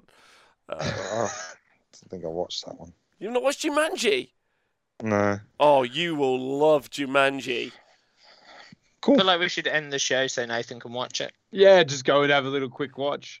Hey, James, Cool. Dan, if you want to tap out, I'm in for the next 5 Come Let's back get out of here and watch. games. So, did you win that game? No. So that was 20-0 because you had a thingy-majiggy scoring system. We did. So yeah, basically it was 20-0 to Benjamin Okay, good. and good, his Skavens. Oh. Do you want to do one? then I got- Do you want to do 1 and 1? Do you want me to tell one and you tell one? Yeah. Tell me all about your stuff, man. So my first game was against Ollie, the terror of Northern Canada. Ollie's 12, and he's probably more off book than any other player I've ever played against, if I'm honest. He knew all of his rules, and he smashed it. He was playing Skaven. We were playing First Blood. He had a bunch of Plague Monks. I ran onto some objectives, but I did. I hadn't quite got my combo yet, so I was running 3 lots of 10 Pig Horrors, 6 Flamers, Host Duplicitous, Kairos, the big bin chicken himself, who I'm in love with now, by the way, so much fun. A Changecaster, as I like to call him, the Spellcaster. That guy, the wombo combo of the Changecaster is the best. And then I'm also running a Zangor Shaman, and I had the Wildfire Taurus. Had Geminids. No, I didn't have Geminids. I had Cogs. And I had Portal. The important point was I cast Cogs, and then all my wizards within 6 cast an extra spell. And the enhancement in my army was that I knew an extra spell lore for each one of my armies. So each one of my 3 wizards knew an extra spell from the spell lore. So they knew 2 each, plus their War Scroll spell. Yeah, I was loving it. I got like 20 fate points in a turn, 2 turns. Basically, he was casting spells. I was casting spells. It was great. Yeah, it was really fun. He threw loads of Plague Monks forward. I threw loads of Pink Horrors at him. His Plague Monks killed my guys better than I killed his guys. We've had a fight on the objective. I didn't Bolt of Change off his Screaming Bell. No, the Plague Furnace at one point, which I was livid about. I cast a spell on 11 and he double box card unbind my Gift of Change. The git. Yeah, I was livid. Absolutely livid. I've never punched a kid, but I was this close. I was this damn close. This damn close. But what a wonderful lad. 12, imagine being 12 and being able to play like adult Warhammer. I know loads of adults that can't play adult Warhammer, right? Incredible. Mm-hmm. Yeah, phenomenal. Yeah. So loved it, had a great time, really enjoyed it, learnt loads. I hadn't really even got into the fact you could redeploy yet, or stand and shoot, or any of that jazz. I was just there I was just more concentrating on the scoring, and of course you've got to be like, what's the battle tactic?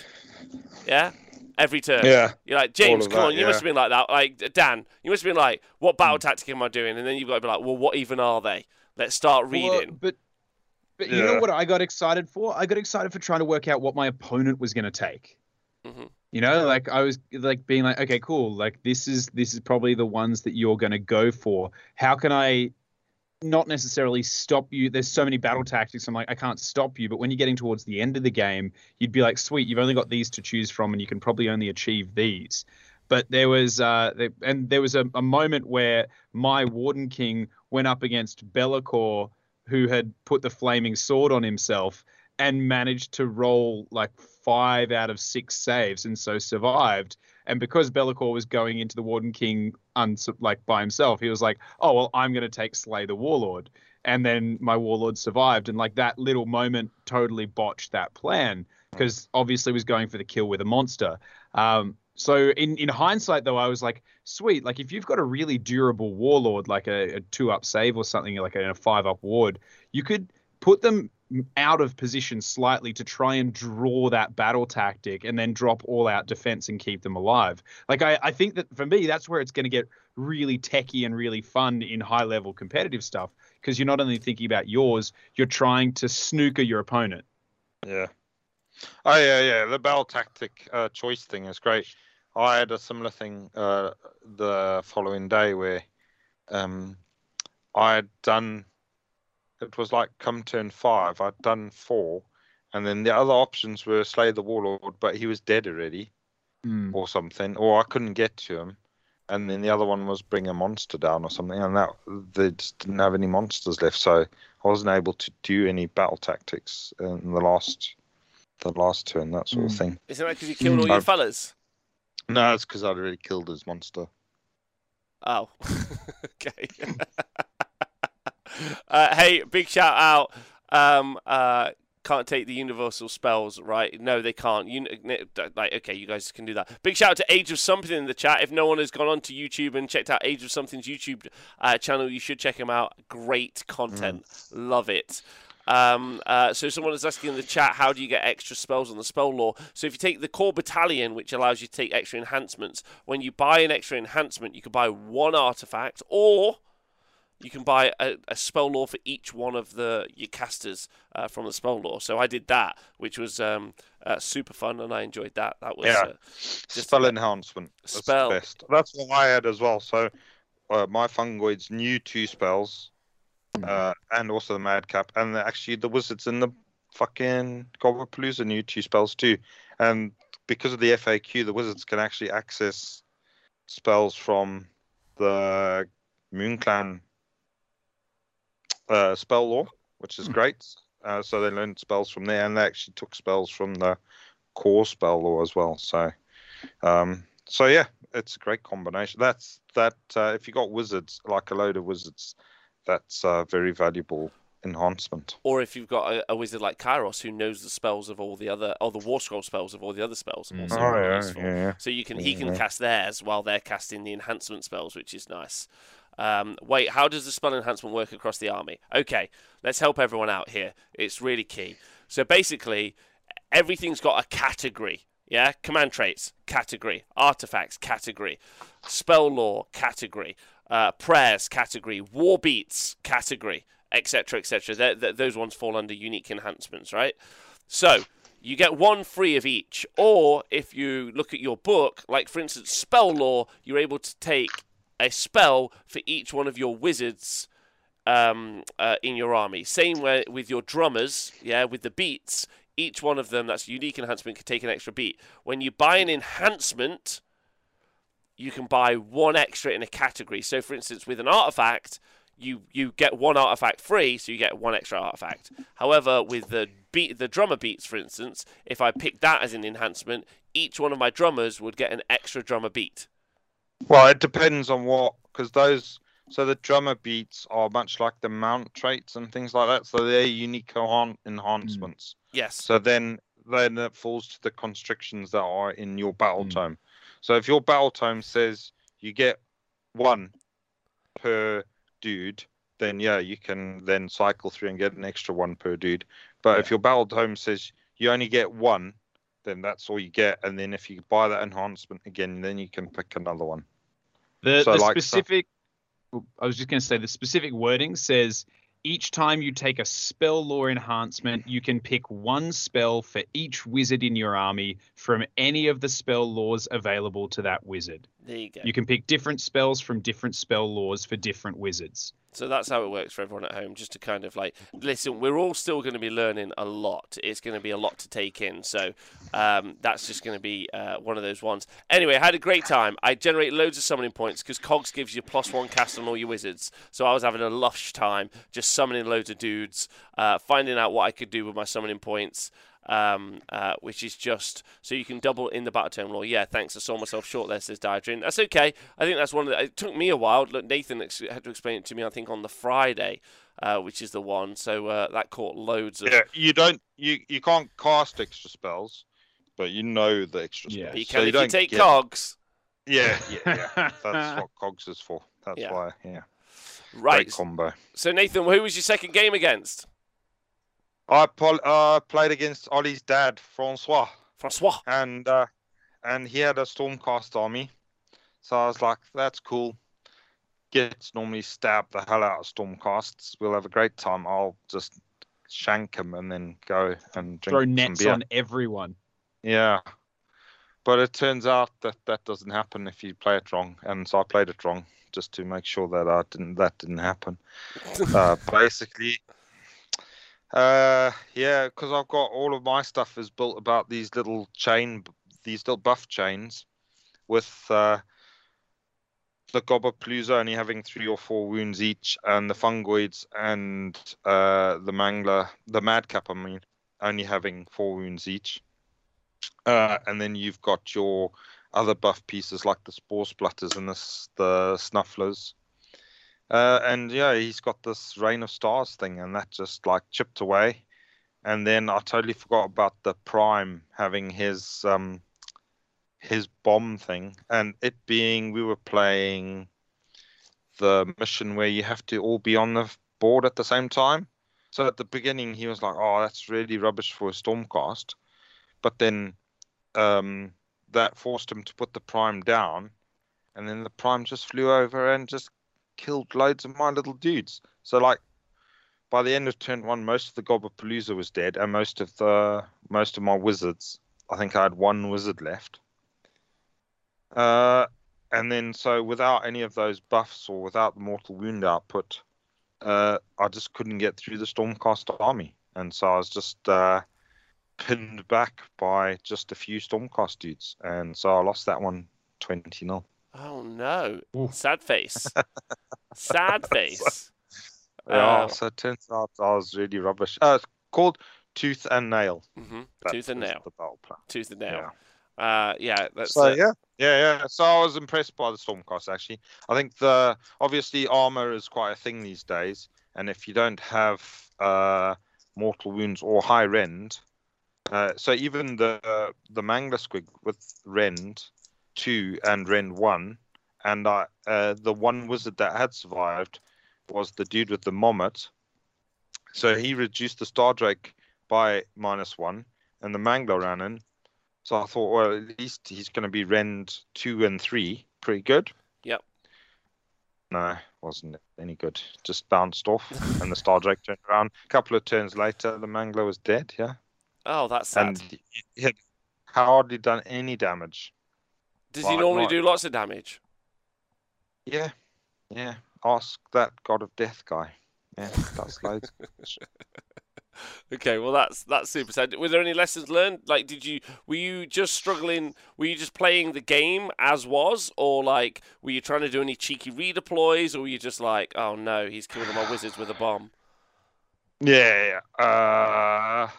I tried to do a few bits and bobs, but still basically learning all of those. Like in game 1, first turn, I'd totally forgotten about the Unleash Hell ability.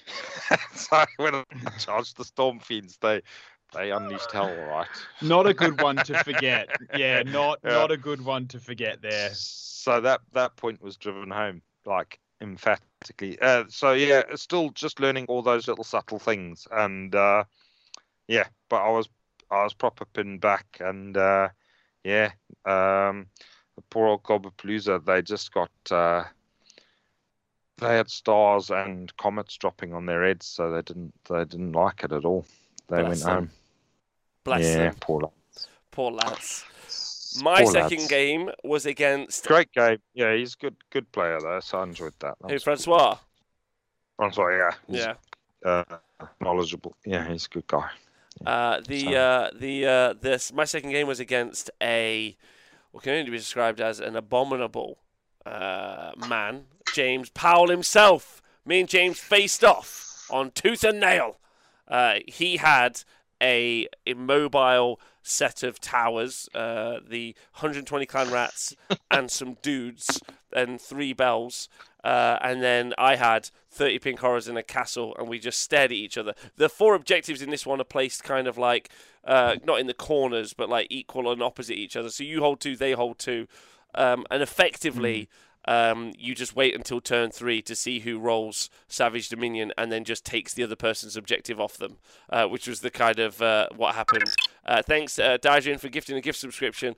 Although James made some big plays, and by big plays, he just rolled loads of 6s.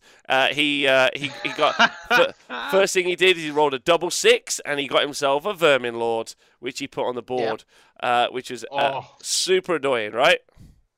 Well, not for me. It was really nice. It was really nice. But how was it me redeploying so you couldn't get anywhere? That was really nice. Well, it was really interesting, I think, because he just kind of danced around you for 3 turns, tanking kind of everything, and let me move the rest of my army kind of one part of my army where Away. I wanted it to be. Away. Apart from one, I moved one thing closer towards you. Yeah, the Warp Lightning Cannon, which went mental. Yeah. It did like 20 mortal wounds in 2 turns, right? Yeah, it was great. Yeah, Took off an entire squad of flamers par 1, and then just unleash some more hell. Yeah, got the priority, unleash some more. Next priority was like, oh, I win it. And then I loved that moment when I was like, you win. And then you looked at the board, you were like, do I? And then I was like, you get to delete an objective. It's like, oh, I win. Yes. He's like, you have the turn. I'll delete your objective. I was like, oh, sad face. And we shook hands at that point, which is pretty key, right? Because it means he's holding 2 all the time, which means he's holding 2 and more.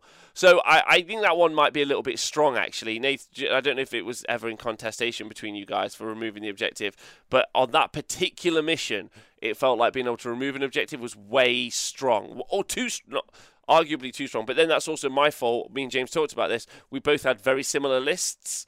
A bit like Old Knife to the Heart, where one army's like, I'm just going to sit here and lose, like, whatever. Like, and then like there's one army that will try and attack and normally will lose Knife to the Heart because they're doing the attacking. So it's the counter punch that does the work. So me and James really didn't engage. If you hadn't, to be honest, if you hadn't summoned that Vermin Lord, God knows what we'd have ever even like touched each other's army, basically. Probably not. He made the game a little bit more interesting and could have scored you 3 points, but oh yeah, I tried to burn him to death, but in an entire magic and shooting and hero phase, I was unable to murder him, which was very sad. But yeah. It also, like, for that battle plan, I know that it, like Knife to the Heart, and like you just said, that it means sometimes you end up not able to get the win if you go for the play aggressively. But I feel like knowing that one's going to go away, it does force you to at least put pressure on their line in case you lose yours. So that, like, if it goes away, you have that option there to try and take theirs and force their hand. I think it's interesting, but yeah, the losing objective is going to be a big one to get your head around, I think, going forward. Okay, yeah, I agree. I think that's actually going to be really key because in some particular games, like if someone, like in that particular one, there are 4 objectives, so you can really aggressively attack one objective and then lift, like, and then if you're kind of controlling 3. Then you're in a better place. So there's no real benefit for sitting off and trading. So like that's going to be really telling in future games, I think, really telling. And we might hear of games where it's just like, oh, he won turn 3 and he gave me the turn and deleted my objective and it was the end of the game. Like, you know, like we might hear that, truthfully. We will, but I think that for instance, that battle plan, you need to play knowing one of the objectives is getting lifted by turn 3. So you need to be ready to ask the question: if I lose mine, how do I still win the game? Yeah, but like, Because I think without the lifting mechanic, it becomes exactly knife to the heart in just 2 armies staring across the board, having no reason to maybe like poke at it. But if one of them has more ranged threat, they'll just shoot you off the board and get some battle tactics by shooting off like a monster or something like that. And that's how they'll get the win. It's Whereas true. this Yeah, forces but that. I think it does throw the balance towards whoever deletes the objective, because hugely. it's obviously easier to defend a point than it is to try and take it. Yeah, so the one of the Although, yeah, because me and James both had similar armies, right? Like James, I didn't have the output to ever kill his army. I don't think, maybe, and James similarly didn't have the output to kill my army either. You had no output to kill mine, and I had no output to kill yours, and neither of us were going to get on each other's objectives because there was 40 models on mine and like 10 on yours that would have become 100 million. Yeah. So like it's an interesting game. Actually, I really enjoyed that game, James, just because it gave, like, we didn't really do much, and like you said, Summoning the Vermin Lord was good, but actually probably like it really made me like go back to that list writing thing in my head and say to myself, right, probably you can't play that style of army if that mission is going to be in the pack. Yeah. Otherwise you just lose, really. I think I'd also like to just say to everyone listening, the best thing about Summoning the Vermin Lord was it gave me something to do every turn, other than pushing a Warp Lightning Cannon 3 inches and shooting. Because those are the only 2 things I moved each turn. Oh no, that one turn I was like, 3 people run. That did that one turn. And then the next turn I was like, this bell's a monster. Cool. Yeah. Yeah, I'll try and conquer it, and then it was over. There was turn 3. It was like, cool, this is all done. Thanks, Helga Mar, for resubscribing. I hope you're super well over in Iceland. Big love to you. All right, Nathan, game 3. Who are you up against? Who are you eyeballing? This mission was called the Survival of the Fittest. 3 objectives on this one. Tooth and Nail as well was an interesting battle plan because you weren't able to summon anything and shoot. Was that one? You had to deploy. You couldn't. well, the summon stuff was weak and poorly. Yeah, and everything was deployed on the board, which I thought was going to give me a huge advantage against the Stormcast, but no, they just pushed my poo in, so that was that. So what happened? What happened in your third game? Who are you playing? I played this weird voodoo guy that had this Beastclaw Raiders army with Kragnos. He's like some sort of crazy shaman guy. This is my favorite story from the weekend. It was like being run over by a witch doctor, by Nyanga, because just. So you were playing Tom Layton from the 40k show. His first Age of Sigmar event ever. James, you also played him. So if if you shout out if you need to back Nathan up on this story, you played him later. What happened, Nathan? Dan, you're gonna like this. What was he doing? Throw it at me. So his army was Kragnos, and then a Frost Lord on Stonehorn, and then some Mournfang, and basically it's the one where there's some predators or something like that go around and do stuff. Basically, you've got to pick 3 of your dudes to go and kill 3 of their dudes. So obviously it was Kragnos and this Frostlord dude, and I had some goblins that were mine, and a pair of Mangler Squigs. And so he just like charged into me, pinned me back, so I was struggling to get anywhere and score points. And again, I just couldn't cope with these extremely tough dudes like Kragnos and the Frost Lord. Eventually killed the Frost Lord and quite a few of the Mournfang, but by then Kragnos had just worked his way through the rest of my army. So but the crazy thing was he was just so fast. He was just like down my throat. But not only the speed of the models, but the speed at which he moved the models, threw the dice, spoke the words, looked in my eyes, made me tremble, counted my dice before they had even landed, they were flying through the air, and he told me how many he had hit. And by the time I counted them out, he was 100% right. I took to rolling my dice to ride behind terrain to stop him trying to do that thing to me, but he was right all the time. Then, even though I think if I'd rolled them on the floor under the table before they hit the floor, he would have told me how many dice I'd rolled and what numbers they were, in which order and where they were. He's like a magician. So, Nate, were you dealing did he have two Siberian white tigers? Is this possibly some kind of Vegas Probably. magician? No, seriously, I'd roll 30 dice for my grots, and they would just land in a big pile in front of me, and I normally have to pick out the hits. I don't bother counting how many have hit or anything like that. Yeah. I just pick out the misses and then pick up the dice. But he would just look at the pile of dice, instantaneously say 22 hits, and then look at me in the eyes, and I'd just look down and say, okay. Sure. Yeah, okay. I've still got to take out the misses. I'm not just going to pick up 22 dice. I take out the misses, pick them up. Yeah, okay, there's 22. Throw those 22 dice. Literally, before the last dice is finished spinning, that's 13 hits. Oh, and he's picked up the 13 dice and rolled them. And I was just like, wow, this guy's got special eyes or something.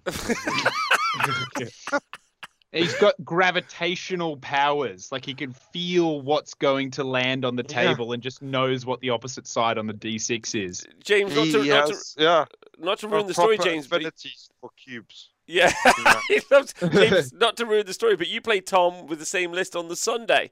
Can you back up Nathan's claims of superpowers? Yeah, it's funny, isn't it? Because I'm listening to Nathan and I'm thinking, if I was anyone else, I'd think he was insane.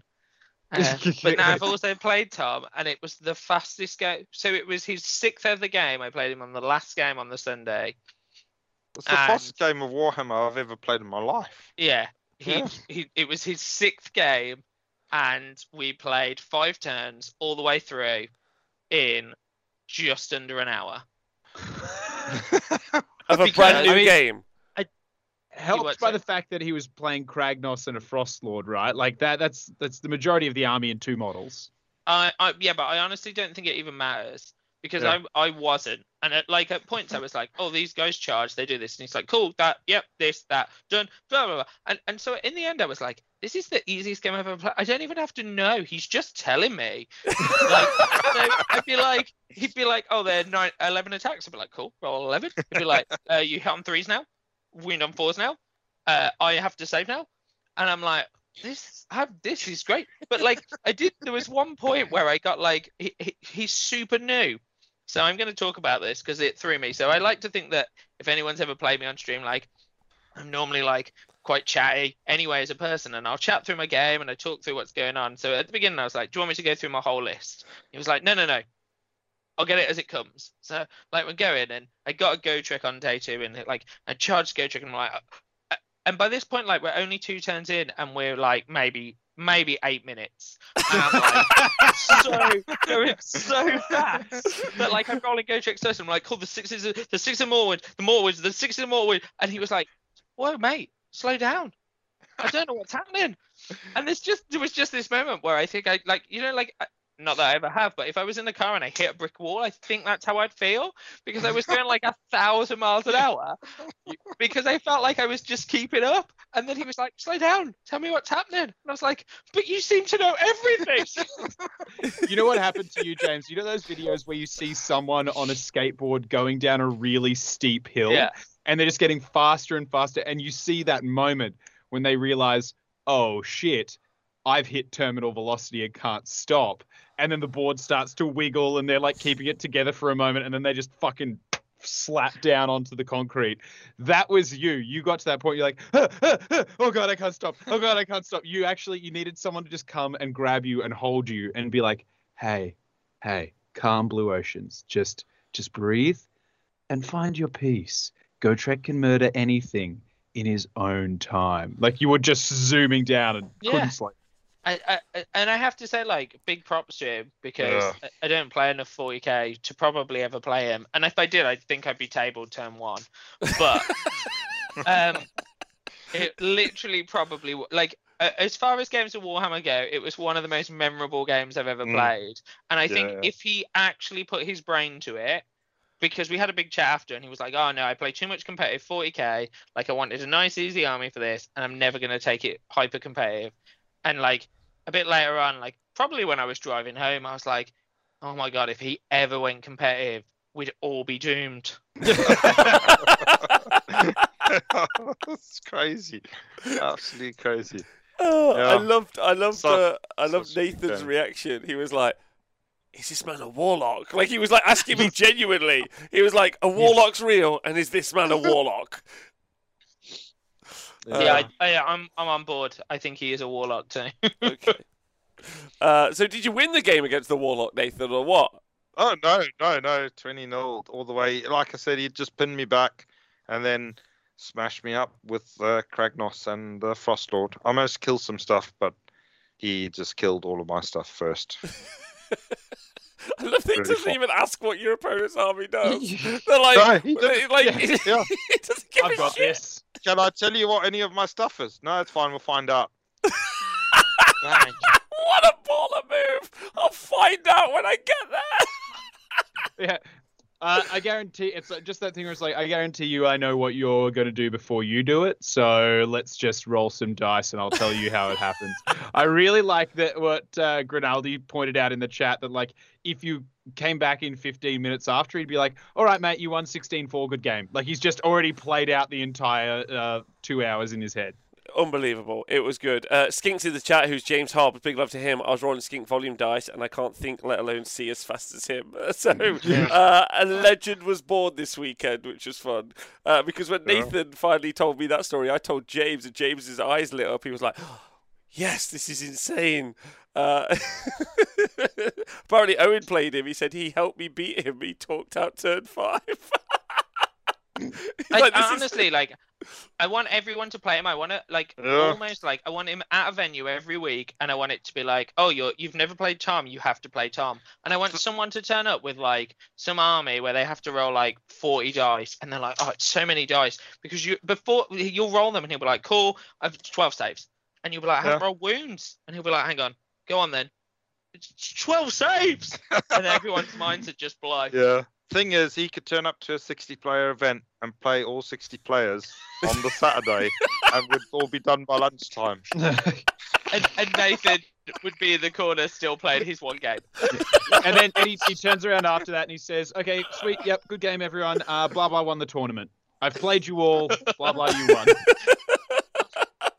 And I believe that man as well. Like, I trust that assessment. Oh, Dan, I want you to... I want out. you to experience it, Dan. It's unbelievable. I'd be so keen. Yeah. All right, Nathan, so that was your final game. My final game was against Meg Facey. That's right, Meg. What up, Meg? With her 2 Bastiladons, Basil and Donald, and the Stegodon. Me and Meg had a bet at the start of the game. She was playing Seraphon. I was like, if I beat you, then I get to name your Stegodon. That was the bet. And she was like, if I beat you, Rob, I get to tattoo your forehead. And I was like, it's on.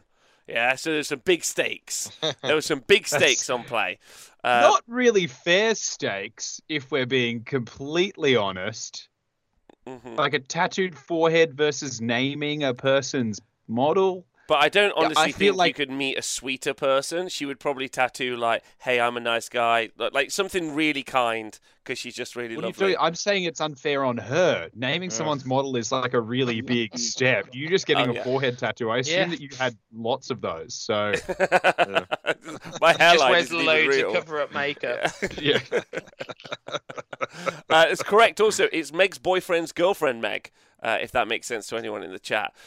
So we played. She had Thunderquake, Seraphon. She had double shooting Basties. She had an Engine of the Gods. And she had a Razordon, but it didn't live for long. I thought it was a Salamander. It was red.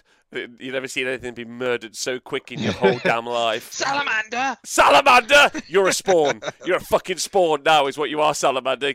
Like, straight away. Straight through the spell portals. First thing I did, I was like, spell portal? Fuck that Salamander.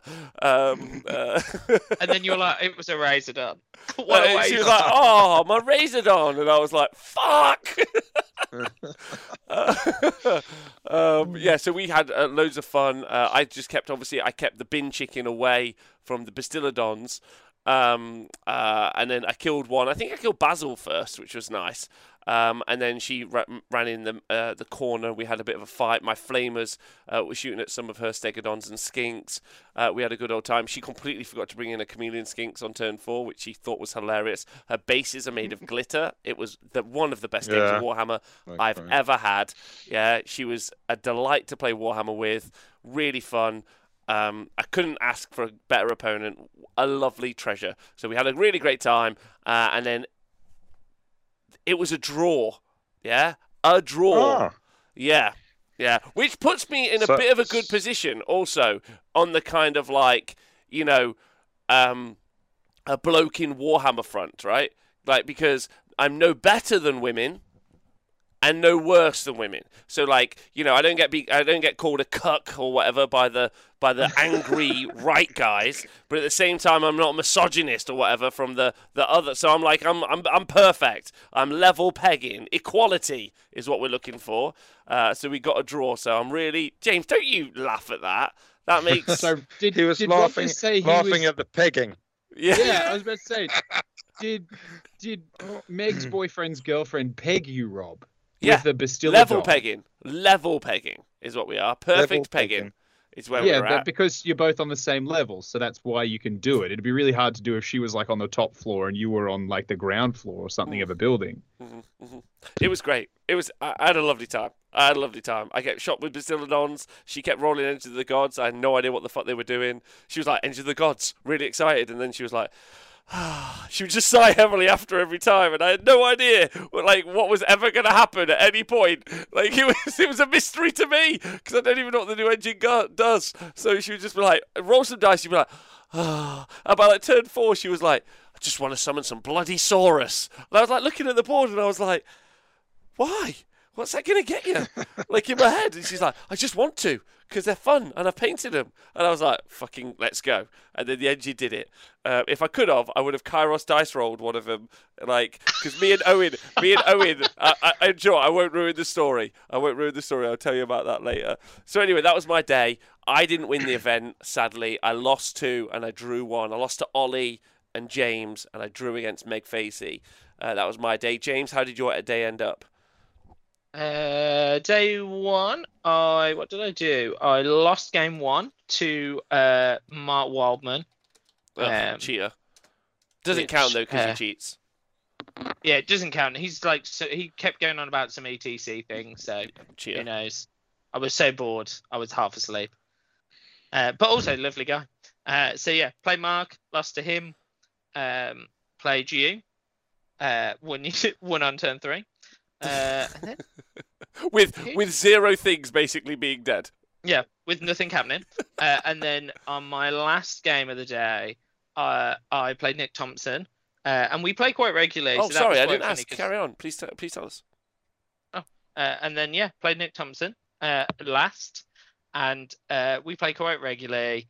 And we played the other week, and his dice were appalling, and so he had a little paddy and cried. And then got mad at his dice, so we drew that last game, and I was like, cool, let's go. Your dice are going to be awful again. And just got in his head, and his dice weren't awful, but then mine were disgusting. Like, every dice I rolled was exactly what I wanted. No Vermin Lord came, but every time I rolled, I was like, Warp Lightning Cannon? Oh, it's a 3. And then I rolled them, I was like, oh, missed one. No ones. Take 12 more, like 11 more wounds, and then I did it again. And I was like, it's a 3. I won't be as lucky again. I was like, 1-1. Oh, 1 more wound for 10. So yeah, I think in 3 turns that went ham, and that was also the game where my rattling gun went through a hole with more warp power, overcharged, got an 11, didn't blow himself up, shot off a griffin, and then took one mortal win for more walk power. So you just had a great time with the Skaven. Yeah. They just that day they were like, "Oh, Nick's not playing Skaven. Kill him." I think I'm very likely to play Skaven at some point this year, like an all scryer list. There's just like no way I'm not doing it. It just looks like it's so much fun. I just think like I think it's one of those like I know I always talk about like not ever really caring about being that competitive, and I think Skaven's more fun because well, especially that list, like there's so many dice you roll each turn. It's like the bells like can be so powerful, and then you roll a 1 or a 2, and you're like, oh, killing myself, killing my mates, killing my mates, all my mates. And the rattling guns, it's like, oh, blew himself up, shot 2 shots, great. And then you have the next turn where you're like, oh, that guy shot 11 things off the board, did nothing to himself, even better. Yeah, they look like so much fun. So that was the end of the day. Mr. Benjamin Saville won. Darren Watson in second. Ollie, 12 years old, beat me, path to victory. So don't laugh because he beat 2 other people. In third place, oh no, he beat 1 other person. In third place. So big shout out to Ollie there with some big points. So that was the end of day 1. Going into day 2, we also had some lovely food, by the way, provided by Mr. Mark Wildman. Even though he is a cheater, he does provide great food. And that's the same food they're going to be doing at War in the Heartlands. And if you haven't got a ticket, or if there is, I don't think there's a ticket going spare anyway. I wouldn't go anyway because Mark Wildman's there and he's a cheat. But the food is glorious, so I probably would go for the food. So it kind of balanced. Dan, question: run by a known cheater, Mark Wildman, or great food? As in, you mean the scourge of Australia? Yeah, the scourge of Australia. Enemy. Australia's #1 enemy. He's actually like a lot of our special forces have been deployed to hunt him down. You know those packs of cards with like the most wanted people's faces on it? He's just on the front of the pack. You're too busy arresting YouTubers, Dan. You're too busy arresting YouTubers. Big shout out to Friendly Geordies. Yeah, that's what we do. Yeah. Shocking that. Anyway, for those who haven't seen it, go and watch his channel because the things he posts are hilarious, but also like really, really intense. And also regionally specific. I had no idea what's happening. Nathan, food. How was the food? Did you enjoy it? Yeah, I didn't stay there the Saturday evening to have some of the food, but I did get to try some of it the next day, and it was fantastic. I'm kind of glad to hear that it's happening at War in the Heartlands. So yeah, I'll go and get that. Sounds like a good meal. I'll go and get some there. Agreed. Now, the weirdest bit, Dan, I'm going to let you know this now, because it was a private event run by Francois. It was, get ready for this, Dan. It was a Warhammer event with a free bar. Free bar. Yeah, it's a Warhammer event with a free bar. James, how was that for you? Yeah, really good. How did any games get played? I mean, Nathan finished like 3 turns in 3 games. Yeah, that's true. And then 70 turns when I played Tom. So can I? So at my event on the weekend, the thing that my contribution to it was I came up with 6 different shots, so 1 for every face on a D6, for us to roll during the event to make people do all of these random different shots. And that was hilarious. I took photos. I'll post them on something later on. But that pales in comparison to a free bar. That's just spectacular. It was a fascinating time. It was a fascinating time. I was very concerned. I was very concerned for everyone's livers, but they lived, which was pretty important. So yes. Then we played a team event on the next day. We did teams pairings, which was super fun. James, you were in green team. Am I correct in saying you were greens? That I was. You were green. Nathan, you were in purple. Chains. We were in the chains team. Chains team. I was Culture chains or something. I was in orange. Team Orange, which was super fun, and we did teams pairings. We won't go through all of it, but some games. My first. Nathan, what was your first game? Who's your first game against? So I changed my list for the teams. I just tried different things. So I had a web spinner, shaman on an Arachnarok, who was my general this time, who was he took the Master of Magic command trait from the core rules, and then I had Warlord Battalion, so 2 spells for everybody. He had the Gift of the Spider God, so he could cure himself, and Flaming Weapons, whatever it's called, which is probably not that good on him actually. And then 2 units of Spider Riders, a Loon Boss, and some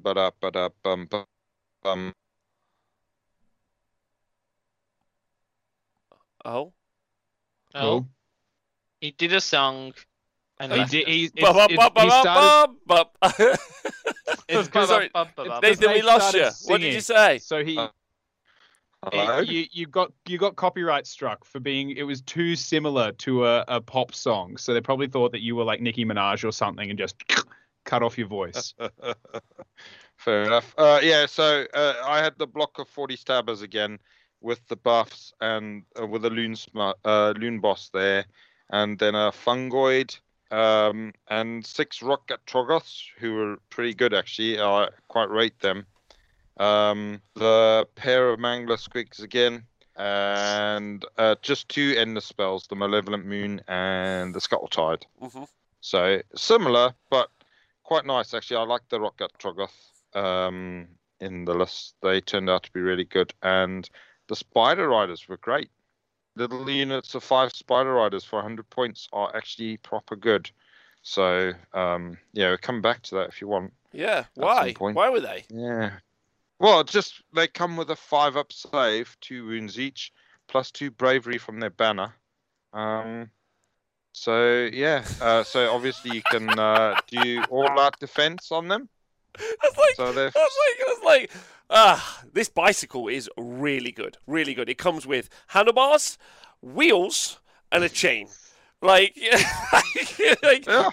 nothing there stood out. You were like, it's they've got 2 wounds with a 5-up save, and they also get plus 2 bravery. You're like, okay, Nate, give me the sauce. This is just a lot of potato, no spice. But they're only 100 points, so they're quite cheap, really. So it's just like a little screening unit. And then with being able to do the all-out defense, they're a 4-up save, so it's decent. I mean, in the last game, somebody picked them as a unit to take off for the battle line, battle tactic. Charged in, didn't kill them all. Oh, so, yeah. Okay. How come? I suppose with the +1, did you use take cover +1 save on him? Yeah, all-out defense. Yeah. And it was a unit of 5 Staliarch, whatever the hell they're called. You know. Yeah, Staliarch Lords. Yeah. No, not Staliarch Lords. Not that's not right. Whatever. Yeah. The Dead Knight guys. You took me over there. They bounced off them. Kavalos Death Riders. Yeah, them lads. Okay. Rubbish, absolutely rubbish. They are compared to Spider Riders. And then the Spider Riders actually, at one time, I cast the Venom of the Spider God on them. The moon was shining on them. They went in and did like 8 mortal wounds or something like that. So, yeah. Wow. Pretty, I mean, they're particularly good against... Yeah. They might be really good in the meta versus all the armor, right? Yeah. I enjoyed using them. Obviously, they do die pretty quickly if something gets serious about it. But yeah, they can surprise people, and they're actually quite fast and ignoring terrain when they move and stuff like that is really good. So yeah, I like them. Okay. And it's actually quite a big screen because they're in a unit of 5. They only have to be within 1 inch of one model instead of 2. So you can string them out. They got the long cavalry bases. So it's actually quite a long screen as well. So great. So who did you play again? So first game I played. What color team did we play? I don't know. Anyway, I played against. Fuck, who did I play against first? I can remember the last game. Don't worry. Come on, who are you playing against round 1? Come on. I've been drinking all day. I can't remember anything now. I can't even remember this morning. And Go we to James. We Okay. do remember Ron's command that we are not to help Nathan Yeah. when you ask him questions. We are to just let it sit and see how it plays out. Okay. James, who did you play first? Who did you get Wait. paired into?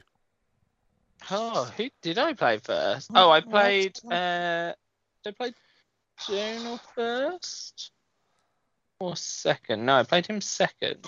Happy birthday too. Why can't I remember either? I'll do mine first while you Did struggle. you guys have a collective stroke? Is that Yeah. what happened? Dan, Like, you went to Dan, bed, Dan, it was I a told free you. Six bar. games. Free It's so many. bar. Free bar. Wait. I remember. No, I didn't. That was a different game. Okay, my first game. I know why I didn't write it down. Why? I'm looking at my book and I'm thinking, why didn't I write this person's name down?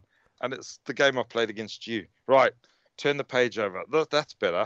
I'm getting confused. I'm looking at the thing thinking, I don't remember that happening or that happening. So that doesn't remind me of the game. But yeah, I'm looking at the next page, which was actually the day that thing happened. And I can see what happened. I know who I played. And who did you played- play? Thing happened. What was the Yeah, thing? What's it called? What did we do yesterday? Warhammer.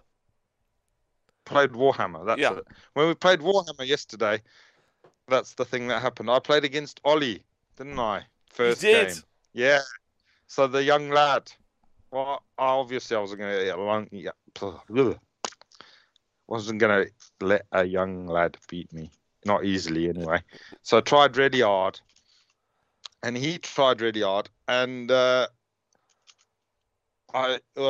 it's one of the missions where we played. What was it called? Power Struggle, was it?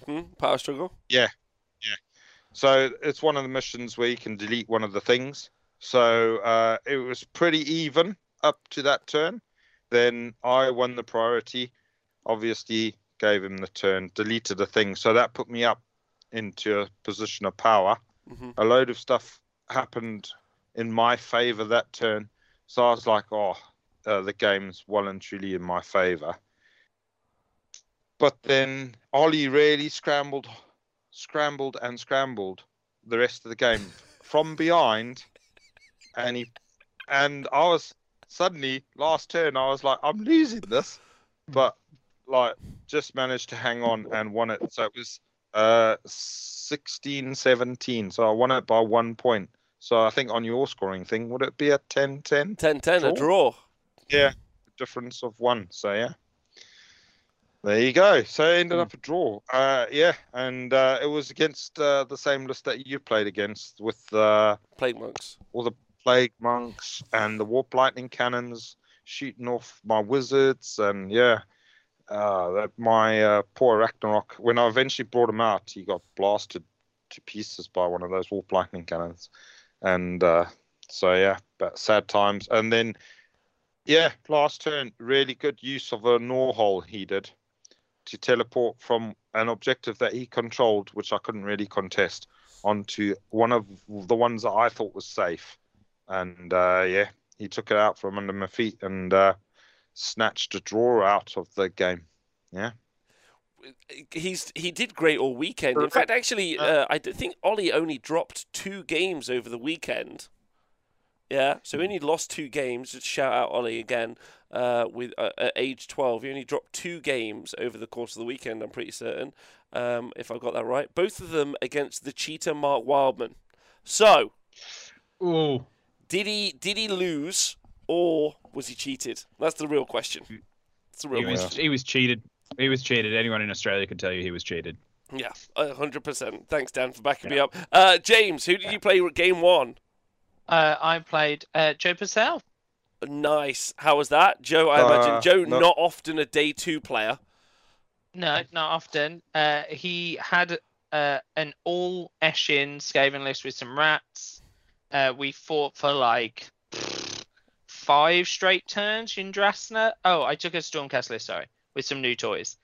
So Screech and Ydrasna fought for like 5 combats in the middle. She finally chipped him away to death. got 3 damage on for his one last wound, and he rolled 360s and then healed twice. So she doesn't do that much damage. So sadly, I gave up on her killing him, walked Gotrek over, charged him in, killed Screech in a turn of combat, dropped the prime on the other Vermin Lord, killed him in a round of combat, and then basically proceeded to remove his entire army. Wow. Wow. It was His whole not army. a good... Yeah, everything. So what was it? How was Gotrek like? I'll ask you at the end. But Gotrek did good. Yeah, he was okay in that game. He got held up by Cogs for 2 turns, and my Annihilators got held up by Cogs for 3 turns. So they didn't do a huge amount. By Cogs or Shackles? Shackles, sorry. Yeah. Okay. So in game 2, Grenaldi, I don't know. I think you can have a Bisika spell in Tzeentch because you're thinking of something different. It's an Ender spell with which can be cast by a Beast of Chaos wizard. That's the only restriction, and you're allowed a Zangor Shaman inside, unless there's an FAQ I didn't see. So, whatever. Because it was like 13 pages, so that's fine. My first game, so we were up against a team which had Nathan's team, which had Nathan, Darren, and Nick Thompson and Donal was in your team? Yep. Right, yeah. Yes. And what was funny was, when we were doing the pairing process, I heard Darren say, quietly, to the pairing person, he's like, put him down, he won't want to play me, were his words. And I was like, fuck you, Darren, I'll play you. Yeah, I'll play you all day. And so I took that challenge, which wasn't an easy challenge to take, obviously, because A, Darren's this, so I busted myself basically into Darren, because A, he's a better player than me, and B, his army was way, way better than mine. So that's fine. But it was a fun little challenge actually, because we were playing 5 objectives, whichever that first battle plan was.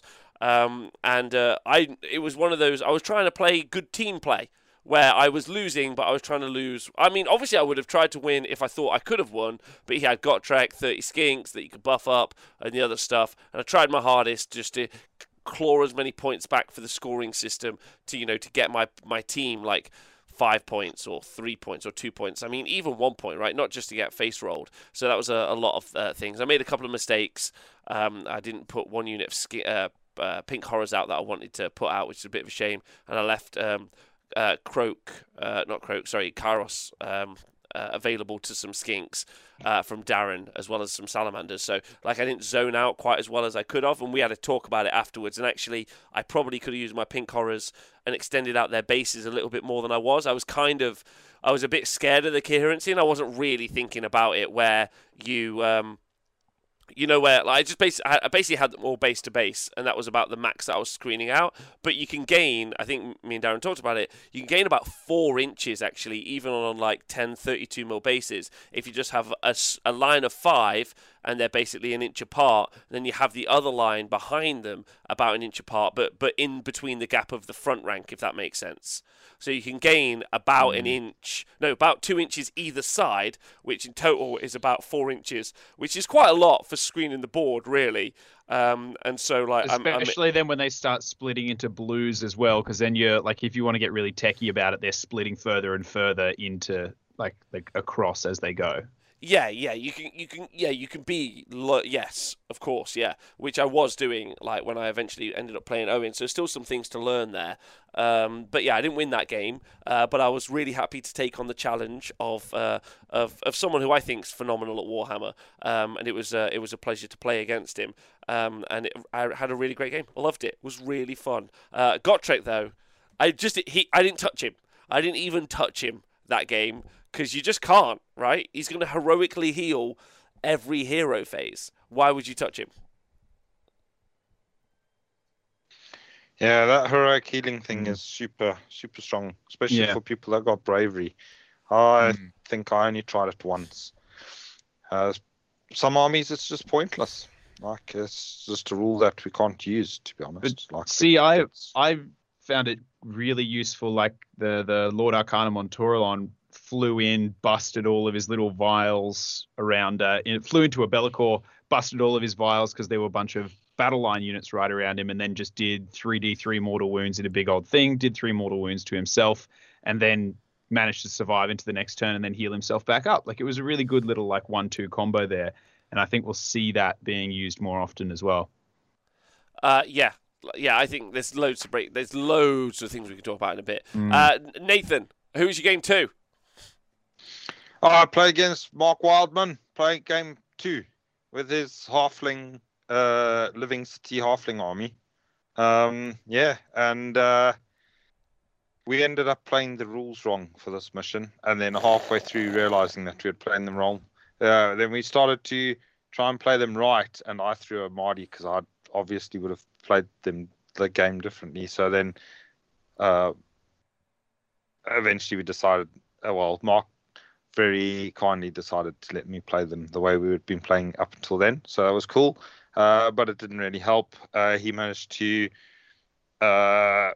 get on top of my army. I mean, I know a lot of people have looked at the inner spells. So in this, my list has obviously got Skulltide and the Malevolent Moon. And they're just still such good spells. The Skulltide is. You still rating it? Yeah, it's gone up 50 points, 55 points. It's still so good. Even against his army, which chip damage doesn't really work against so much, Living City, because it's all healing 1 wound every turn. And obviously he can do all that heroic stuff, and then he's got other ways that he can heal stuff. But it still did a lot of work in that game. And in the previous game against Ollie, actually, it did loads of work there, and it's just such a huge distraction. Still such a good spell. It was a pretty close game, but he edged ahead, probably in the middle of the game, and then just kept that margin. And then come the end of the game, he still had a lot more stuff on the board than I did, and he had just whittled me down. So the last turn, he was able to just proper put it on. So yeah, it beat me by about a differential of about 4 or 5 points. So what's that, it's differential of 2, isn't it? So it's probably something like a 12-8 or something like that. Yes, I would have thought. Yeah. So close game, good game. Or games against Mark are normally quite good banter, so that was good. Except for the Marty that I threw halfway through. Should we talk about Mark's army for a moment, because it kind of stole the show, James, right? Yeah. Oh, so nice. Yeah. Do you want to describe it? Who wants to talk about it? I'm more than happy to. Go for it. Good. So he's got a collection of various models from various suppliers, I think, to build a Sigmar army that is all halflings, pretty much. So he's Celestial Hurricanum is a giant crock pot with a load of lads around it. A Master Butcher, I think, at the front, or a Master Chef, one or the other. I can't remember. He's in true Mark fashion, his Griffin is a giant cock. So, cockerel. Cockerel. Yeah, that's pretty great. His Pistoliers are these little archer goat lads. His Demigryphs are dual little pig riders. Oh my god, they're so good. The Demigryphs. Yeah. Just all of it. It's just such an ace little army of halfling. It's just great. And I don't think I can do it justice. I don't know if he's posted pictures of it anywhere yet. I know he took some at the weekend. If you pick up each little model, he's like the little halflings. I mean, they're cute little fellas, aren't they? And then they've got little round helmets on where he's painted stripes or checks or whatever. But then you look even at the jerseys that they're wearing, and he's stippled, so it's got a woolen appearance on it. Oh, that's cool. It's it's so good. Over the top. It's proper great. And yeah, the pigs. He's got pigs and dogs and chicken and sheep and everything running around in amongst it all. And it's yeah. And he's got some Kurnoth hunters in there. Well, and they're the old Treekin? yeah, those are the ones. The old tree, the monstrous infantry that they used to have. Yeah. And it's all over his Twitter. It's all over his Twitter. If you guys want to look. Yeah, like it's all over there, and it's just insane. It's insanely good, right? Yes. Yeah. Definitely. So, My James, who was your second game? My second game was Donal. Ooh, Donal Taylor, the Grot Terrorist, right? It was, yeah, but he cheated because he was playing ogres. No grots there. Oh, that doesn't sound like his MO. So he had a Kragnos, a Frostlord, and some ogre lads. And how was it? Yeah, it was really good. We had a really nice time. I've met Donal several times, but it was the first time we'd ever had a game. I think we got to turn 2, and he gave me the turn. And then I think my face gave it away because I just looked at him like he was a madman. Because it made no sense. So we talked for probably 20 minutes and then went back and he had the turn, and then he rolled like a monster. And I thought I'd lost the game on probably turn 2 or 3. I think we were on turn 2, I think it was. And then somehow from the clutches of defeat, I clawed my way back, got into a great position, had my Annihilators up to charge his objective and take that one, and Gotrek 3 inches away, shaking his fists at Kragnos to take him out. So I rolled my charge for the Annihilators. They went halfway across the board. I was like, amazing. Gotrek, double 1. It's okay. Haven't used my reroll. Gotrek, double 1. Oh, and that was the game. Oh, that's heartbreaking. Oh, buddy. Double 1. Yeah, double 1 to double 1. Yeah. 4 rough. ones in a row. Yeah, that's pretty rough. That's pretty But it was rough. a great game.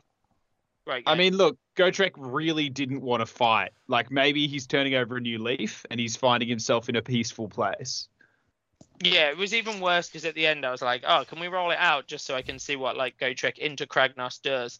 And it was like, yep, I didn't roll that well. So it might not have made a difference. I was like, I've only done like 9 wounds to him or whatever. And he was like, then I'd hit you back. I was like, yep, let's do that. And he was like, 1 wound. Like all of Kragnos' attack turned into 1 wound. I was like, okay, so he would have fought again. And I rolled it and I was like, it's like 9, like how many attacks is he? 6. I was like, yeah. It's like 4 6s. I'm just rolling the other 2. I was like, it's 5 6s. It's like 22 mortal wounds. Stop looking at it. Yeah, and it was just one of those moments. I was like, why was there so many 1s? But it was just so much fun. Oh, that's great. That's great. Weren't you playing on the dwarf board? No, that was my last game. We played on the we played on the Orc Town. Oh, okay, yeah. All right, fair enough. I was going to say maybe he got distracted by the beers. My second game, I played Mr. Joe P with his Eshin Skaven. Loads of Eshin. I think Joe at this point definitely wanted to go home, so he put his entire army in front of me on the first turn, and I shut it all off. And that was the end of the game. And we had like a good easy hour to chill out at the end of it. So like it was fair, basically. So it was all good in the hood. That was really fun. What about your third and final game, Nathan? This was a fantastic game. I got to play the legend that is Mr. Speckles himself. Simon Speckles. Yeah, man, Simon. Hi, such a good guy. So he had Nagash, that great big lord of death, with Catacross. So two fairly tough dudes, and then that doesn't even with much. So 10 more Tech Guard, I want to say, and a couple of units, 3 units of the Knights, whatever you called them just now. The Cavallos Death Riders. Yeah, Death Riders. So yeah. So I thought, well, Magic's not going to happen for me this game, or anything like that. And so he took to first first turn. He just powered up Nagash, gave him like a 2-up save, rerolling ones, all of that malarkey. Fed him a load of arcane bolts to unleash, and then used the burning head, endless spell, and the protection of Nagash to teleport him right in front of my army in the hero phase. And then come the movement phase, he moves up, so he stood like 3 inches away from the face of my army. Says, hope I don't roll a double one. Proceeds not to roll a double one. Charged into my army, so he charged into the unit of 6 rock guts. Killed 2.5 of them, I think. The Lord of Death versus 2 rock guts. Yeah, so he kills 2.5. Seems like an even trade. Out of the 6 of them. They punch him back. I think they did like 2 wounds or something like that. So then I was like, so what do I do? What do I do? Because we were playing the Vice. So the objectives like start in the corners and then slowly move into the center of the board. It's an interesting battle plan. Still don't know if it's a good one or not. But so I was like, what do I do? What do I do? Do I just try and punk Nagash, seeing as he's right here? Or do I just run away from him and just try and play the objectives? So I decided to try and punk Nagash. And charged him on Mangler Squig. The rock cuts, left them in there, and fired up the little stabbers and sent them in. And then went first with the Mangler because obviously he's proper swingy and a bit of a threat. Cursed him with my little doll, so -1 to a save. Mangler went crazy, put like 10 wounds onto him. Through all of his tough armor saves. So then he was like, oh, I've got to ignore the Mangler now. So the main threat wasn't very, like the rock cuts had only put a wound or something on him the turn before. So he was like, oh, I'm not too scared of them, but worried about all these grots because they can do mortal wounds. So he turned around. He was like, right, I'm going to just try and clear out as much of these 40 grots as I can. So he starts swinging his big sword and his stick and all of his ghosts and all of that. Kills 9 grots out of them. So it's pretty terrible, really. 9 good fellas. He's only the god of death that killed other gods of death so that he would be the one and only god of death. And that probably obviously is about the same as 9 grots. Because then I was like, well, I'll let the rock guts have another go, see if they can do anything. I think they put about 2 or 3 wounds onto him, but he hasn't got very many left now. So I was like, well, do I start with the netters or do I start with the stabbers? I went with the champion netter. The champion netter. How many extra attacks he does? So at the moment he's on 5 attacks. So he puts a wound onto Nagash. That champion net as a champion. And then I was like, oh, what do I do here? Do I roll them 1 netter at a time to find out which netter kills them? Because lo and behold, the netters took him down. I didn't even get a chance to use any of my stabbers. He just got netted to death. And that was it. Nagash went down. To a netter. To a netter. Yeah, so I've got a netter with a gold coin glued to his base now. Underneath the base. And he's a champion. He's a great fellow, that fella. Yeah, I was whooping and hollering. Go over and give him a big hug.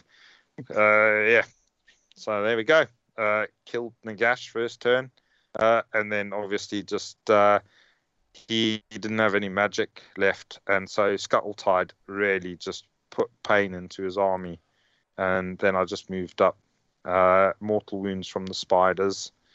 Taking off most of the knights. I think he had a couple of knights left, 1 Mortec guard, and Catacross left at the end. So yeah, it was pretty dominant performance by the Grots. Finally woke up last game of the weekend to good old Speckles and his Nagash fella. So it was great, awesome. I enjoyed it. I like to think Speckles did, but I'm not sure if he did. James, who was your last game against? My last game was I've already spoke about. So I played Tom from the 40k show, and it was a roller coaster of joy. Just a roller coaster of rage and speed. Yeah, it was. Do you know, like, I mean, I'm not a roller coaster fan. In fact, I hate them. But do you know, like, when people go to Oblivion, like, we walked to the table and that was going up, and then he was like, "Hi, my name's Tom. Let's play." And I was like, "Okay," and then it was done. And we drew. Well, I think we drew. We called it a draw. Then I realised I got a point more for the monster, but we called it a draw because we'd we'd called our game a day. That's okay. All right. Yeah. I mean, he's amazing. And if it's only a point in it, I think it has to be 2 points for it to be. Yeah. Yeah. So it was still 10-10. Yeah. It wouldn't have made a difference to the score, but I also think like we'd called it at 9. Yeah. All about that. So my final game, we were all playing the Vice as well, which is a battle plan I suggest everyone plays. So in the 4 corners, for each player, so 4 objectives in the 2 corners. They deploy so in the corners, they're like, oh my god, there are 4 objectives on the board, 1 in each corner. Fortnite. Thank you. It's Fortnite. At the start of turn 2, they all move into near the center, and at the beginning of turn 4, they all move into 1 objective in the center. I played the Owen Jackson, the Owen Jackson with his Nagash Petrifex Elite TM OCR Bone Reapers. We deployed quite far away from each other, which was interesting. I put down at this point it was very late in the day, and I put a unit of pink horrors on like what I thought was a good piece of terrain. Then I realised I would have to spend the entire game walking around to Owen's side of the board, so I completely changed my deployment and just deployed everything in my left-hand corner. I was like, I'm not doing that. I ain't got time for this. I don't care that much, which was fun. And then interesting one with Nagash, because like Owen dominated when he was in unbind range, he dominated me in the magic phase. I felt like a little baby sub just getting the full kick in. Yeah, like I was tied up in a Hiroshima Kaboo, whatever, knot, and I was getting flogged like there was no tomorrow. But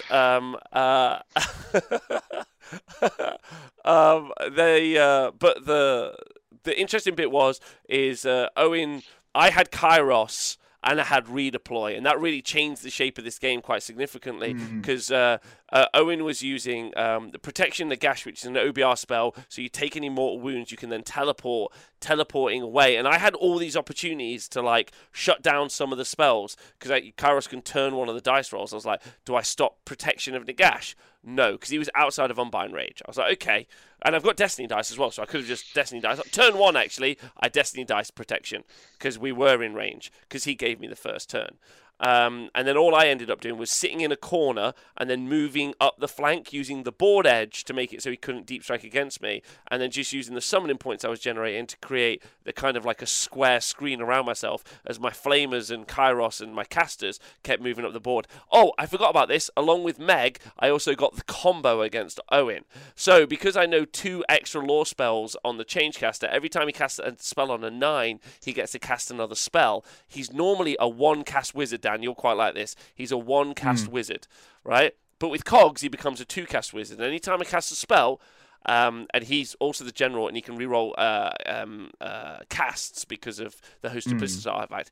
So every time I roll a 9, I get to cast an extra spell. So normally I go War Scroll spell. I'm like, cool. Bolt of Tzeentch. Okay. Tzeentch is Firestorm. And I'm like, all right, I'm up to 3. Yeah. Normally I also use him to cast Cogs, right? Yeah, so then he's on 4. He's a 1-cast wizard who's cast 4 spells. So then I start getting a bit fruity, and then I'm like, Mystic Shield, cast on a 9.